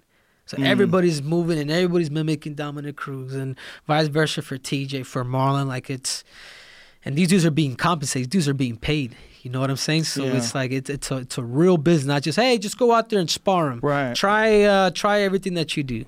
It's like that. That's, to me, that's like a chicken with his head cut off. Like, you're not. Are you truly improving? Right. Well, what you're saying, all of it, 100% makes sense. I mean, it's brilliant. Doing it that way is brilliant. And in the process, man, you cut all the bullshit out. There's things in jiu-jitsu that doesn't work. As a wrestler, which I love, there's things in wrestling that doesn't work. In boxing, it's the distance is different, like all this. So you almost have to mimic everything that you do in a very technical sense. So when you do this, are you wearing normal 4-ounce gloves, the whole deal? No, they're more like the sparring gloves, like the thicker. the puffier ones. Yeah, because you don't want to. I mean, have you fucked with any of those Onyx ones? Yeah. How those goddamn good are those? Those are awesome, man. Those are the best MMA gloves I've ever felt. Once these guys decide to truly launch and whatnot, like I think that company could completely take over. Like that's what I'm saying. They make the best shit. Mm-hmm. Dude, he's such a madman about it too. Trevor was on the podcast with Justin and describing his process of making those gloves. He got me a pair of them, and he let me try on those MMA ones. When you compare them to the UFC one side to side, you're like, what? Yeah. Like, these are crazy good. They're so much better. They're so well designed. Like, everything about it, man. Yeah. So it's engineered. Comfort, yeah. Does the padding is better? It's better padding. It feels the better. headgear. Yes. No, he's a wizard. Yeah. He makes. So you're wearing a slightly larger MMA glove. Yeah, slightly larger, and I get Vaseline. The pep talks, like I'm saying bye to everybody, and it feels so normal for me to compete, Joe. Like it's crazy. It really does feel like a sparring session, man. That's so genius that you reenact it every week. Yeah, so every that you week, get accustomed to it. Every week, and sometimes you're cranking, sometimes you're pissed, but that's even part of how you're gonna feel during fight week. You know how many times I fought with my coach, man? Like, it's crazy. Yeah, Eric, like, it's like Captain Eric, because it's like, man, we're like brothers. Like, he's a coach, but he's a brother. But you know what I'm saying? Right. So it simulates the fight. Yeah. It's beautiful. That's a genius idea, man. It really is.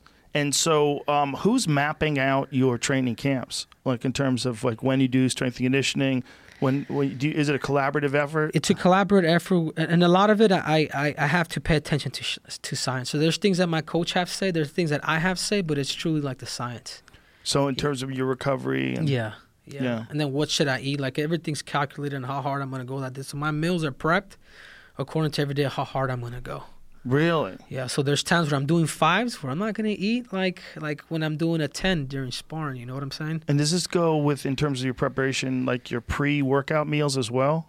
Yes. So like if you know you're going to spar on Wednesday at what time in the afternoon do you spar? Sometimes we even simulate the time that we're actually fighting. Oh, okay. So you'd be not like always, 9 not or always, 10 because you don't o'clock want at to, night, you know? Right. Yeah, you don't want to always do that. When would you eat? So like if you were going to fight at 8 o'clock at night, when would you eat? Oh my God! But that's, again, a lot of that stuff you would have to say preference, man. Like, personally, I like to have like a big brunch, and I only have 2 o'clock in the afternoon. About 2 o'clock, 2:30. So you give yourself like 5-6 hours. Yeah, because your nerves, like, if for some reason, like, your nerves, it's hard to digest your food when you're nervous. You know what I'm saying? When you're anxious to do something. So, what kind of food do you eat before you fight? Eggs, pancakes. And obviously I need the carbs and whatnot. Yeah.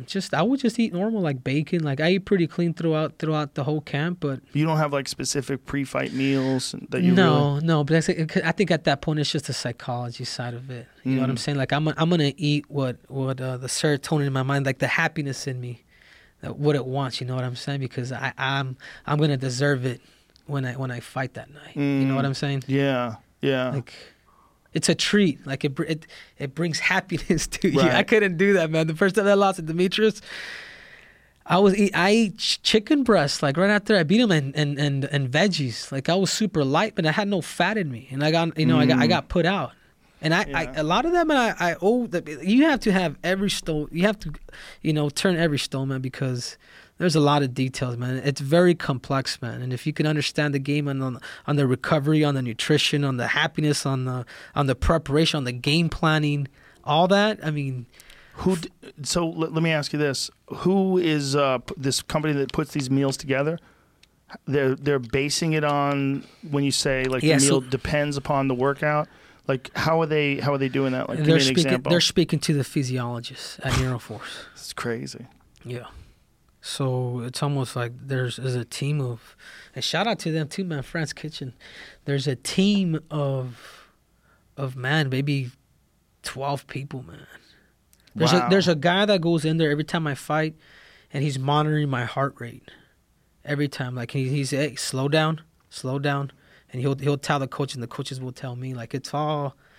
There's a dude in there warming me up before I go train, like at my gym, like a personal trainer every single day. Do they give you anything specifically right after you're done training to sort of recovery? Anything for like replenish glycogen? Yeah. So that's immediately what is it? UCAN. I get UCAN every What is time. that? It's just a protein. Oh, okay. It's just a protein that I take soon right after, and even the water, man, like alkaline water. Mm-hmm.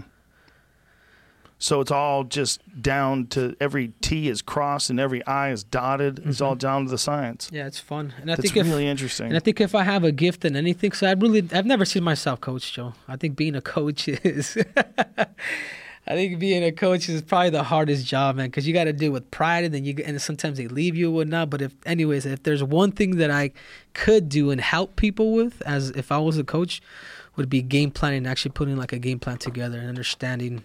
And putting a solid team together. When did you start doing this thing where you would emulate your opponent's walkout music and your walkout music and the whole deal? Since we fought Demetrius, and since I started having success, actually since Wilson Hayes.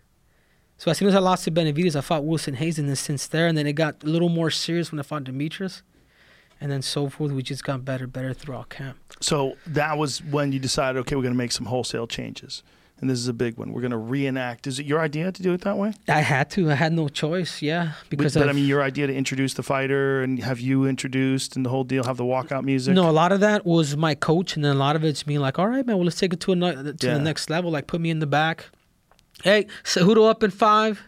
Yeah. You know what I'm saying? Right. And I've noticed that since I've done that, Joe, like it's been like, dude, I feel like I'm walking out there. Why is Cejudo getting so better, dude? It's the comfort of how I feel, man. Like it's a tactical thing that we developed. Yeah, you've figured out a way to make it a normal part of your life. Exactly. That's a big thing about fighters returning, right? Taking a long time off and then coming back, it's very difficult because everything feels weird, right? Mm-hmm. Yeah, I remember they were talking about that with Sugar Ray Leonard. When Sugar Ray Leonard was in the process of making one of his comebacks, that one of the things they did is they put together, it might have been for the Hagler fight, they put together fights in the gym, like that, a real fight in the gym. So just get used to it. Like he would fight 12 rounds in the gym. Yeah. I guess I guess you go back to it's all just simulating, man. It's not. But this is the thing. The biggest problem that I've seen, because I've gone through a lot of coaches now, is getting all the coaches on the same page and getting all the coaches, getting them to commit on science. Is that all your responsibility? Do you have to handle everybody, or does Captain somebody? Eric handle it? Yeah. Captain does. Like he does all that, and not just that, but even like for me, it's like stem cells. I'm like, I did stem cells in Colombia with Bio Accelerator out in Colombia about 6 months ago, right after my fight, and man, I felt so good for this. If I used to have a jacked up neck, stem cells, like they did a whole, they did all the scans you could think of, from X-rays to MRIs and whatnot, and they would pinpoint like where my body was an ache. And they just started injecting stem cells on me, man, all over my neck, parts of my body that I've never experienced before. And immediately my neck started like almost the same day, man. My neck started feeling better, and ever since then, I think 3 months into it, my neck feels 100%, man. I wrestled my whole life. Wow. Getting my neck jacked up. So many people have jacked up necks from wrestling too. Yeah. Backs, necks, knees and shoulders. That's been a big part of my my recovery and using. Do you remember specifically what kind of stem cells they were using? Did they tell you? Well, it's done in Colombia, so it's the stem cells are being pulled, from a baby's umbilical cord. So then, so I don't necessarily know the full science of it, you know, the I guess the basic side of it, but man, I can tell you my body feels good. Yeah, it's real shit, man. It works. You know, I've have had stem cells done on my knee, my shoulder. I've had a bunch of different things done, little injuries. And you've done that here? Yeah, I've done it here. Yeah, I don't know if it's the same level, because when I was explaining it to or talking to one of my friends about it, they said, "What's the difference between that and what they're doing in Panama?" Like Dr. Neil Reardon, he has this clinic down there in Panama. They send a lot of fighters down there as well.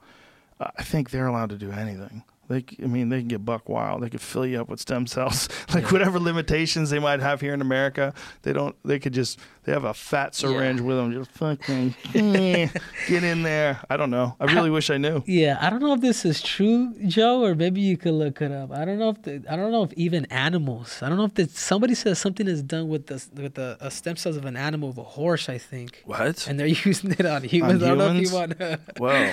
See, that would be weird, man. If people started growing like horse hair all over their body. Damn, that's a trip. It didn't happen for 2 years, and 2 years later, people start growing hair, weird hair on their chest and shit.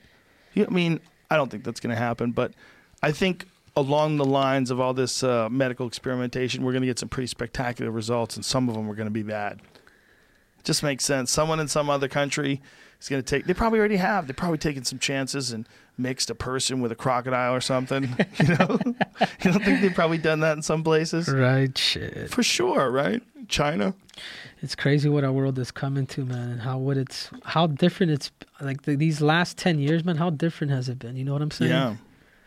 These last 10 months, last 10 weeks, things have been crazy. Yeah. It's a weird time to be alive. Things are happening very rapidly, from the invention of the cell phone to social media to the ability to share videos and for people to get information, for people to find out about world events, for people to get together and try to make change. It's just a different world, man. It's a different world in good ways and in bad ways. It's a different world. People are more disconnected than ever while being more connected than ever. Yeah. There's a lot of things about this life that are really weird. Do you think our world's getting better?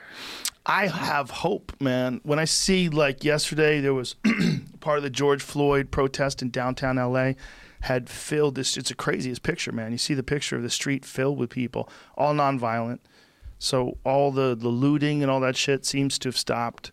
And now the people that remain seem to be dedicated to change in a way that I can't remember anything like this in my life. I think this man's murder has a real chance of changing the world and changing America for sure. I think it really does. It has a chance in further bridging the divide between people and to get people to look at things in a better way. Like, look how many people got together for this. Look how many people. I mean, it had the real bad parts in the beginning with the looting, but I don't think this is the same people. I think those are people that are broke because COVID kept them locked up in their fucking house for a month at a time without any ability to make any money. And I think people saw free shit and then everything got wild and it was jumping off and people were smashing windows and a lot of people just stole shit. That's what I think. But I don't think that's the same thing that's happening. I think that's happening along with this protest. But the protest is pretty fucking amazing when you think that this, in our time, we've never had a moment like this where literally the whole country is getting together and saying things have to change and stop. They're defunding the Minneapolis Police Department, man. Yeah. What about I don't think it's a good idea. Yeah, so I was too young, I guess. So I would ask you for this. The Rodney King shit. Yeah, the Rodney King. Yeah, I wasn't here for that. I watched it on TV, but I was in New York. I came here right after the Rodney King shit. But the thing about the Rodney King shit was, it was confined to L.A. You know, people weren't rioting about Rodney King in New York. It was just an L.A. thing. These riots were all over the country, man. I mean, what happened is, what was that guy's name in Baltimore? Freddie Gray? That sounds right. Yeah, that was the last big one I remember. That was about 5 years ago. And when Freddie Gray was killed by the cops, they went crazy in Baltimore and lit everything on fire and smashed everything. But it was still just Baltimore. You know, with George Floyd, it's the whole country. Yeah, now it's just an excuse to. It was. This is what it is, man. It's like people are fed up, people are pissed. Yeah, but they're also broke, man. They got it's not through any fault of their own. They got stuck in this COVID thing like we all did, and they were forced to not be able to work for months and months at a time. And most of them still aren't back at work, right? So they're broke and they're fucked, and then this is a chance to steal some shit. I don't condone it. But I saw a lot of what looked like high school kids running out of those things holding boxes of sneakers. Like, they just were taking advantage of free shit. And yeah, there's some bad people in there too. There's some criminals in there too. There's some people that lit, churches on fire. There's some people that did some horrible shit. But I think the whole movement is not connected to that. That's just some people that did some shit taking advantage of a moment in time where everything went haywire. But the people that are marching, they're doing it very peacefully in these enormous groups. I think it's got a real chance of being something that changes the way cops interact with people. It's got a real chance because it's so big. Yeah, I guess as a fighter, like you don't like you ever like rough play with your friends when you're a little kid, and then all of a sudden there's like a mosh pit, and then next you know you're being suffocated by everybody's weight, like that feeling. Like these cops, they think sometimes the people that are being arrested, they're fighting, man, because dude, that's a lot of pressure on the neck, or that's a lot of pressure on the stomach and things like that. And so they can make the excuse that you're resisting arrest. But look, everyone's going to resist when you put your fucking shin on their neck. Yeah. That's crazy. That's torture. And also the way the guy was lying down when he had a shin on his neck, he was lying with his neck against like this drain. So there's this cement drain area, and his neck is right there. So his shin is on the top of his neck, and then the drain area is the bottom. It's fucking horrible. It's horrible to watch, man. It's like you're watching a guy getting tortured to death. Like, something has to be done. Now, I don't think it's defund the police. I think it's definitely get rid of anybody like that guy, and it's retrain them. Train them where they realize that, like, there's a chance to do this correctly. You have an amazing job. Being a police officer is incredible responsibility, and it takes an incredibly powerful person to do it and not abuse the power that you have. Because people have a tendency when someone says, "Why do I have to do that?" "Because I fucking told you. I'm the cops." Like, that's what they're doing when they have that kind of power. They just go to it right away. It's you need exceptional people, and there's a lot of people that aren't exceptional, and some of those become cops. And you see these non-exceptional people who are cops who abuse the fuck out of the power that they've been given. That's the problem. I don't think the problem is that we don't need cops. Like, Jesus Christ, if someone's breaking in your house, you want to be able to call the cops. If you got a real problem in your life and there's something going wrong, you want to be able to call the cops. But the cops have to have a better relationship with the people in their communities. Yeah, man. I think out of all this craziness going on, I think at the end, people are starting to unite. You know what I'm saying? Like, even through this whole COVID stuff, not so much what happened with I think it's made people more aware, man, that anything can come and go. You know what I'm saying? Like, look at. It was a revelation for me. Look at Kobe Bryant's situation, man. You know what I'm saying? It's even the most wealthy of people could die because of a mistake in a helicopter.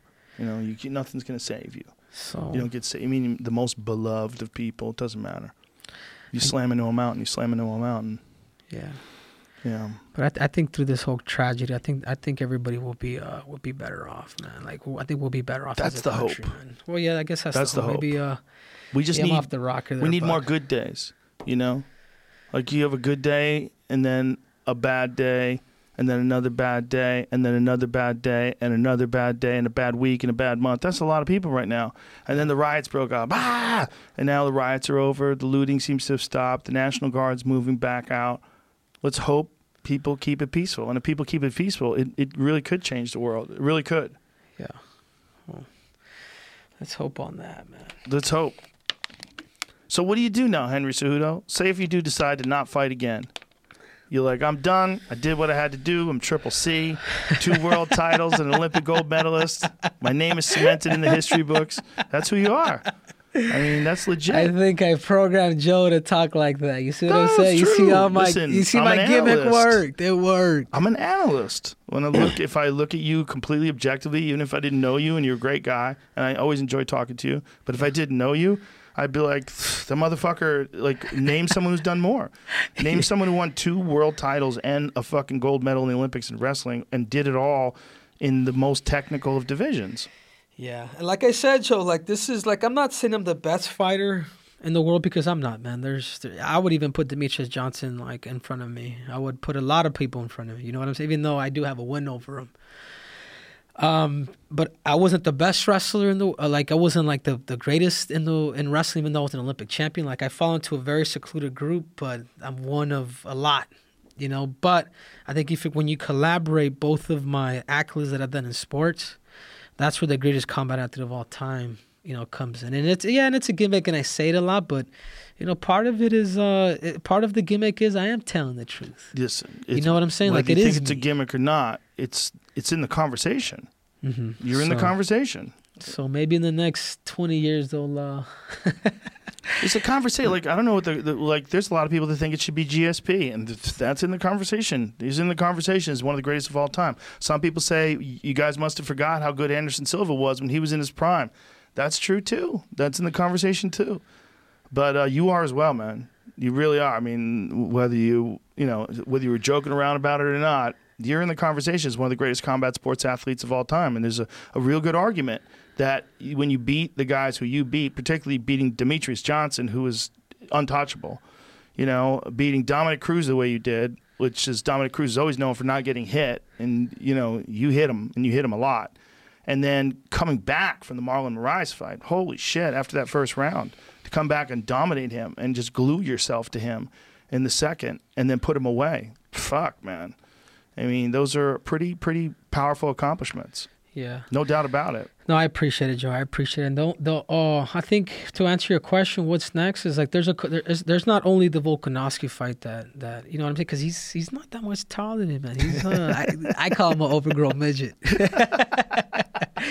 and he's not that much bigger than me. And I feel like, man, I know I could beat him, dude. I just know it. Just be. What do you walk around at? What do you weigh? Probably about 150. 150. But it would be my skill. You know what would you do to prepare for that? Would you gain any weight, or would you just keep the body weight you have when you walk around? I would try to gain maybe 5-6 pounds, but I wouldn't want to I would try to do it as natural as I possibly can, just to have a little more mass. But it's a big jump. Yeah, it does get dangerous, man. At 45. Yeah, those 45 some of them are enormous.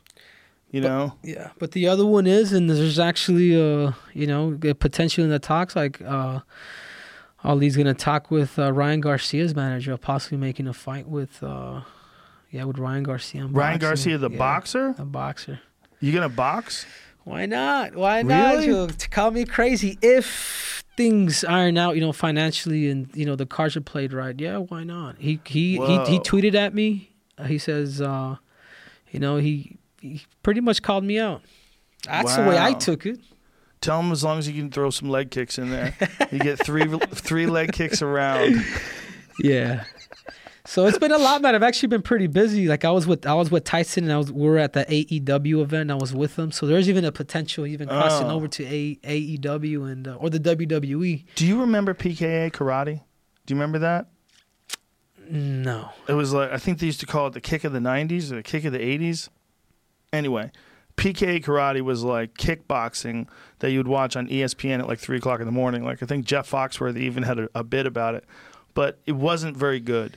There was some really good fighters like Rick Rufus, and there was a bunch that were real good. Jerry Trimble, but the majority were kind of second-rate fighters. And no disrespect, they weren't elite. And so they had to throw a certain amount of kicks.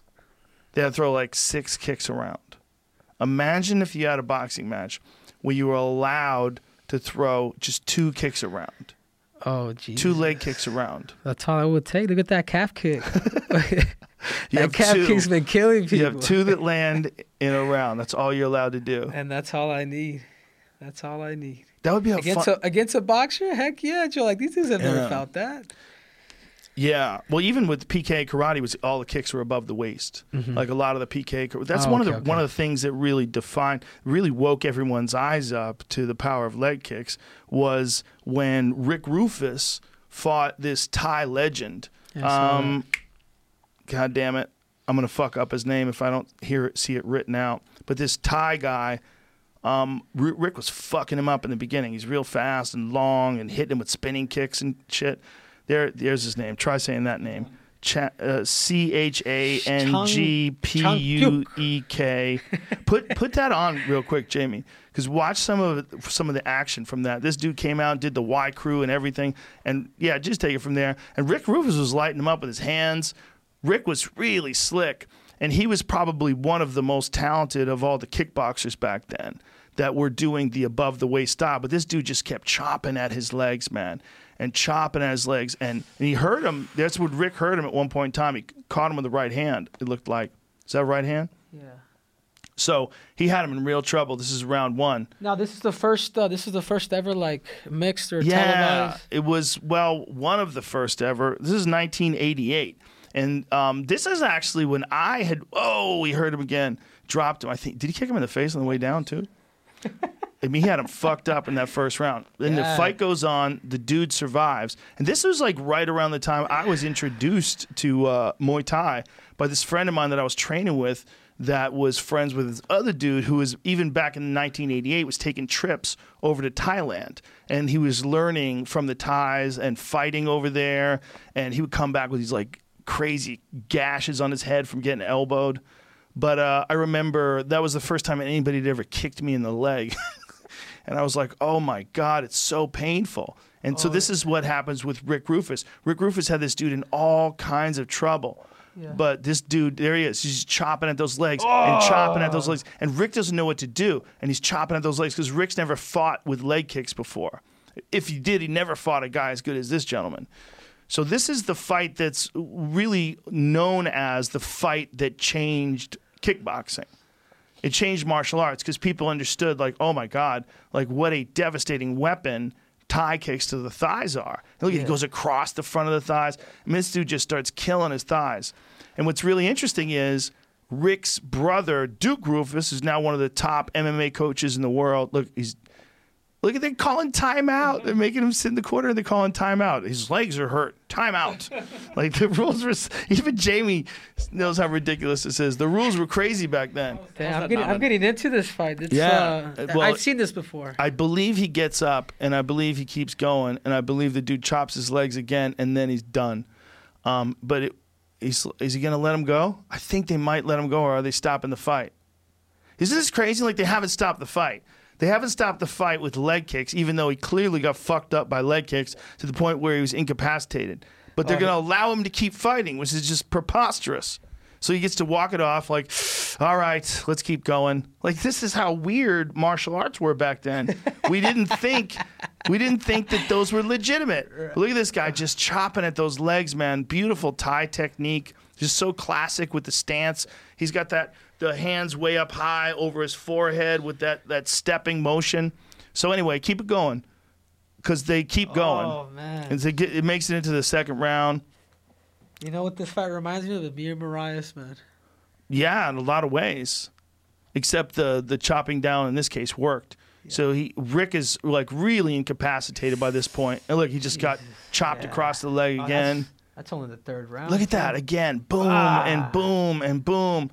So what's interesting is that Duke Rufus was in his corner, and Duke was like 19 at the time. He's a babyface Duke Rufus, who now is one of the best MMA trainers in the world. And Duke was saying, I just don't think it takes that much talent to kick someone in the legs. And he became like one of the best coaches and a world champion himself at Muay Thai. Like, no, this is how, and this is not to knock Dick or knock Rick Rufus or Duke Rufus. They're both awesome. This is just to say this was where martial arts was in 1988. We really just didn't know. There was a developmental period where we just didn't know. And see, Rick is just they're still going to let him fight. Those are hard kicks too, man. I'm sorry. Oh, my God. I mean, even though they're stopping it like that, those are hard kicks, and he's still fucked.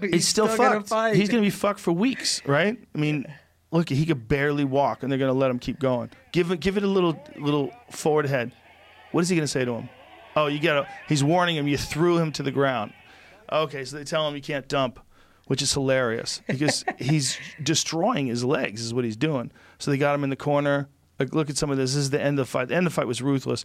And you got to think, like, Rick Rufus is so goddamn tough. He's so goddamn tough to just have endured this because he doesn't know how to check it.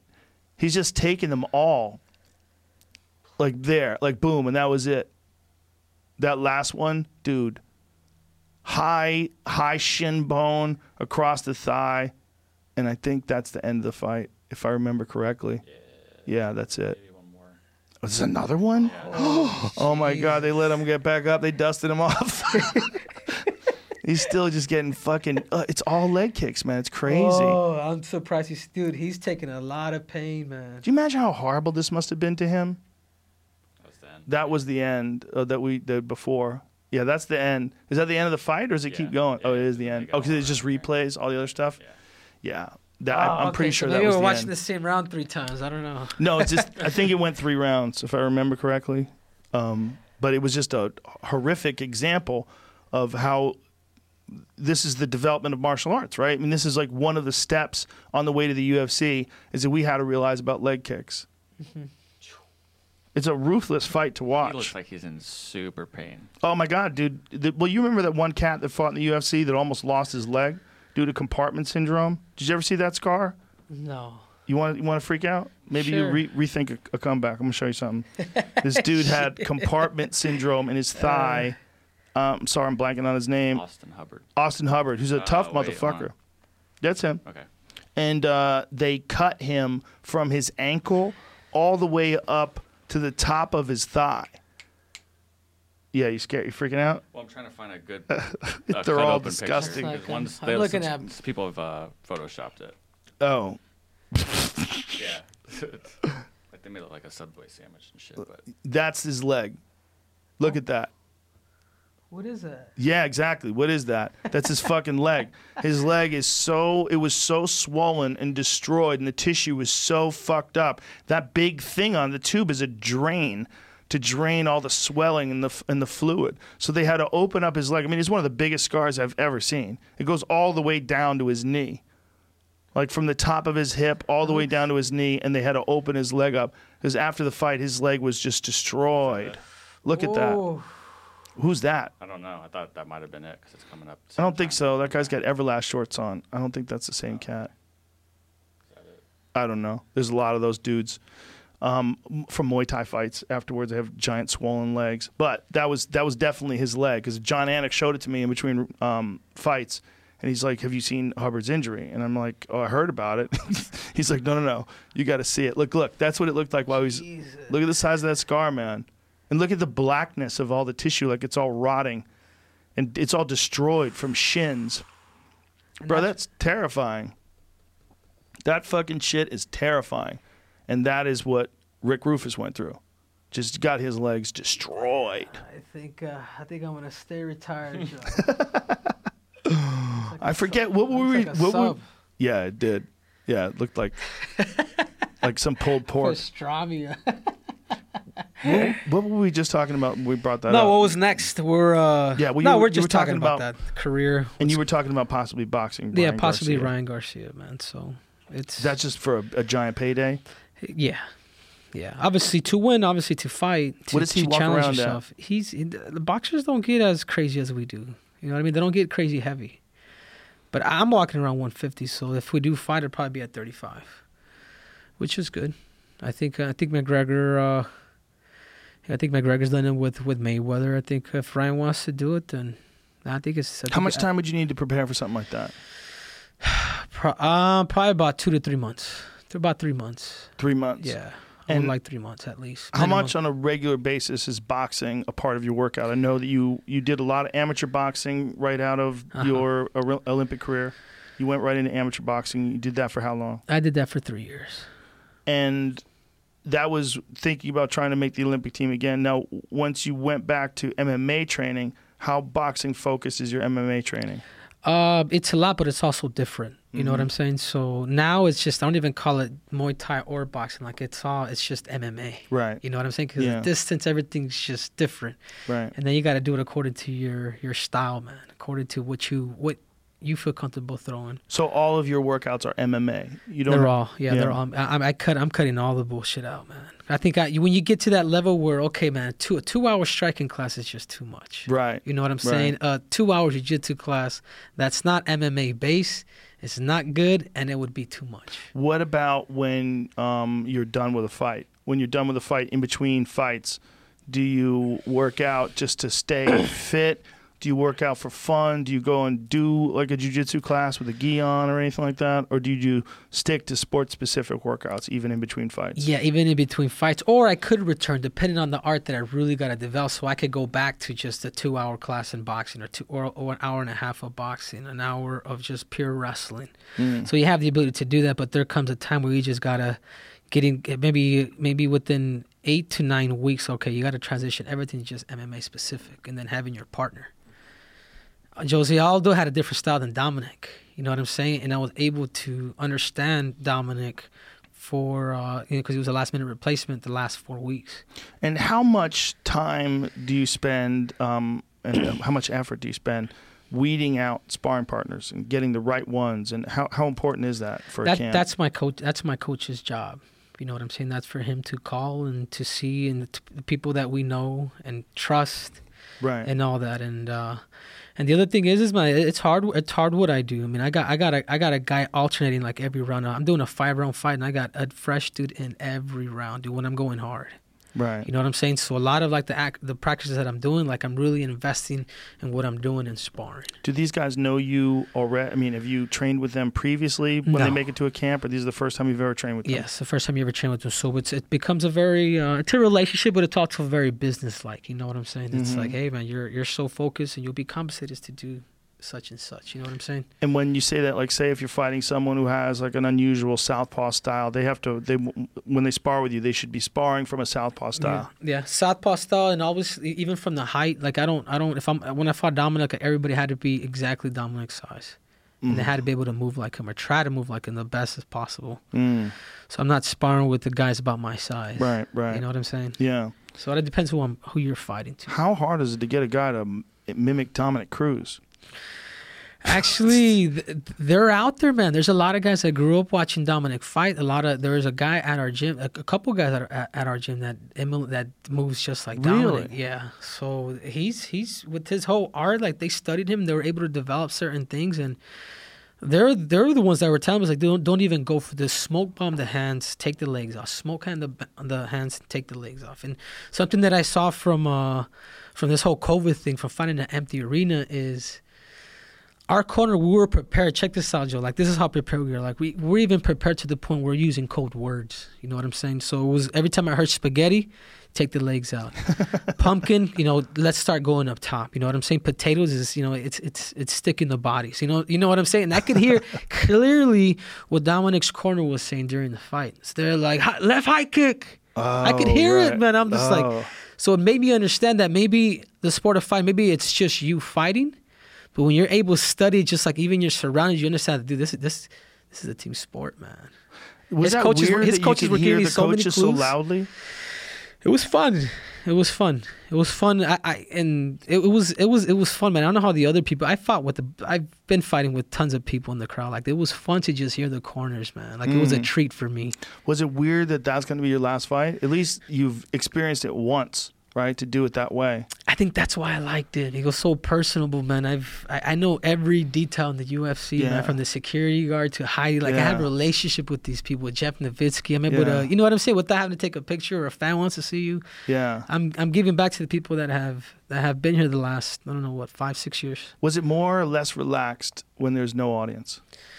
More relaxed. More relaxed. Yeah. Way more relaxed. Seems like it would be. Look at the fights, man. Look at this card, man. You think the fights would be like that if there's a big crowd? Like, people were into their groove, man, whether you're winning or losing.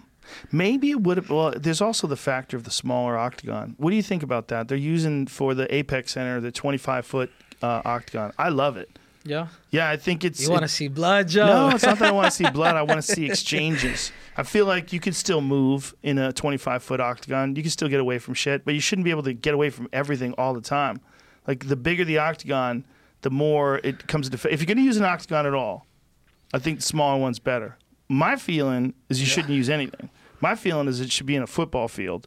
Mat up a fucking football field. I'm for real. I'm not joking. Yeah, I've said this a million times. Just let them go up the stairs. Well, where there's no obstacles, no wall to press someone up against. If someone gets up, they have to get up on their own. Like, they have to be flat on their back in the middle of nowhere, and they can't use the wall to get up. I feel like there's a factor, and I don't think it's a good or a bad thing, but there is a recognizable factor that the cage provides. The good thing, if you wanted to say a good thing, the smaller cage is better because they can't go anywhere. The bad thing that there's a cage at all and that it does get in the way, it does become a thing. Yeah. Like when someone's clinching you against the cage and kneeing you, your back is against the cage. There's a barrier. You're stuck. I feel like it would be better if there wasn't a thing that someone could press you against that would be good for their advance. Do you know what I'm saying? Yeah, yeah. No, I hear you, but it's almost like the Kumite. Yeah. You know, and that obviously, but bigger. Yeah, bigger. Just a big, open, like basketball size court. Put some crocodiles out on the lake. No. No, just have it. Make it real right. A big wave on the other side. And I could argue that, look, it's a dumb argument because I also think that it's better to have a 25-foot octagon than it is to have a 30-foot octagon. I think it's better to have it smaller so you can't get away. If you're going to have a thing where someone could press someone against it, I think it should be smaller. But I'm a moron. You don't have to listen to me. Yeah, no. I don't know. I get you. It's you know, if you're fighting in the woods sometime, or, what would you more prefer? Practical. Would you prefer the larger octagon that you fought in Jacksonville, or the smaller one like the Apex Center for your style? As a wrestler, if I'm going to wrestle, it's going to be the smaller one. And I fought in both. If I was a striker, if I was like somebody like. You know, just one of the strikers, a good striker, like maybe Sean, maybe O'Malley, I would need a bigger cage because the wrestlers out there to cut distance. Right. And if you know how to use a cage, it's a powerful tool. What do you think about the possibility of becoming a coach? Is that something you really consider? Because you were kind of talking about the heartbreaks of it, and I think you would be an amazing coach. Yeah, man, but maybe to a certain extent, man. I think maybe to the right people. Yeah, exactly. It's hard, Joe. It's hard, man. This is why, because there's some people, you know, we talked about heart and ability today. It's like there's some people that have a lot of heart, but their ability is just like, dude, when are you going to get it? Right. Or vice versa. So I think because I know what it takes, and if I don't see that from a certain person, then I can't be a part of it. But let me put this in your head. Think about this team that you put together. Think about this scientific approach that you guys put together for formulating your camps, whether from nutrition and training and recovery and all that stuff. Now imagine doing the same sort of work with bringing you disciples. Someone who puts the same amount of effort into finding fighters that are worthy of your kind of coaching. You could develop a fucking empire. Yeah, maybe. Come on, son. Maybe, but it's not. I want to get into real estate, man. I want to do. Do you? Yeah, I want to do that. I want to do. You want to get paid? I want to get paid, man. I get it. I love freedom, Joe, more than anything, man. Like, I've competed my whole life from age 11, Joe. I have over like 600, maybe 700 wrestling matches, competitions, man, boxing, wrestling. From age 11 to 33, that's all I've ever done. That's all I've ever known was competition. You're done. Compete.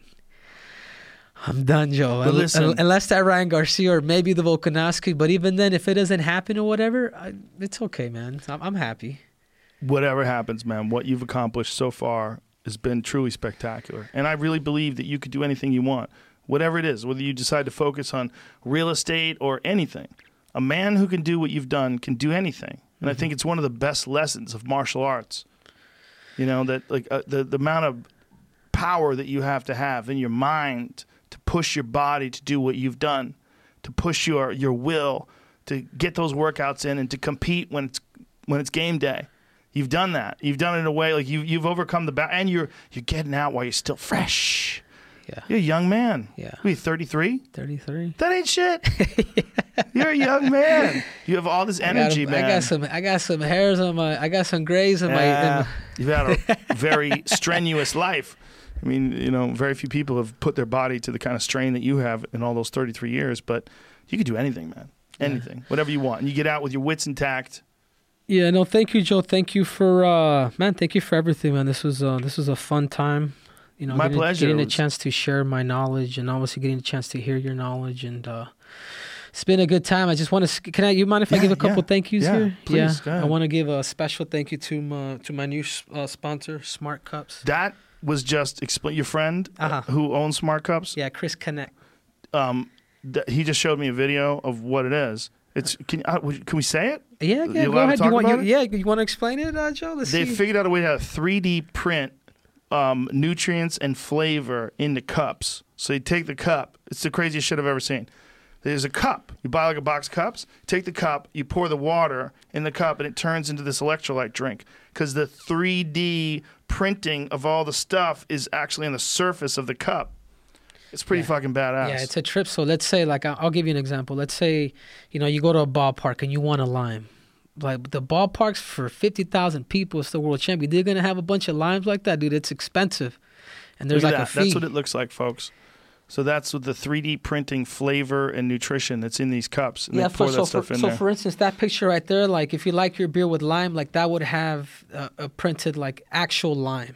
So you could have a cup that was a lime cup. You pour your beer into the, like if you have a Corona, you pour it into the lime cup and you get that lime flavor in your beer. No, but check this out too. Sometimes you don't even need alcohol. You just need water because there's already like alcohol in there. Yeah, there could be. Yeah, you just need water. It turns into beer. So there's a mad scientist next to you. Is that real? Yeah, that's crazy. That's crazy. So it's a trip. Well, listen, brother, I've said it before, but I really mean it. It's an honor to call your fights. One of the coolest things about being a fan of the UFC and then being able to be a commentator is, like, I know I've experienced history. I've been there, and I've had this incredible job where I get to talk during some of the greatest fights of all time and try to do justice to those fights and try to let people know how insanely impressive some of these performances that you've accomplished have been to me as a person who's been watching fights my whole life. So as a fan and as a person who gets to do it professionally, it's been an honor, for real. Thank you, Joe. That means a lot to me. Thank you for giving me the platform. Like, I haven't really, shared a lot of things that I've shared today, and there's no other platform here than the Joe Rogan Show. I'm honored, brother. Thank you so much for being here. Thanks to everybody for listening. Henry Cejudo, it's over, baby. He's done with you people. Intergender champ.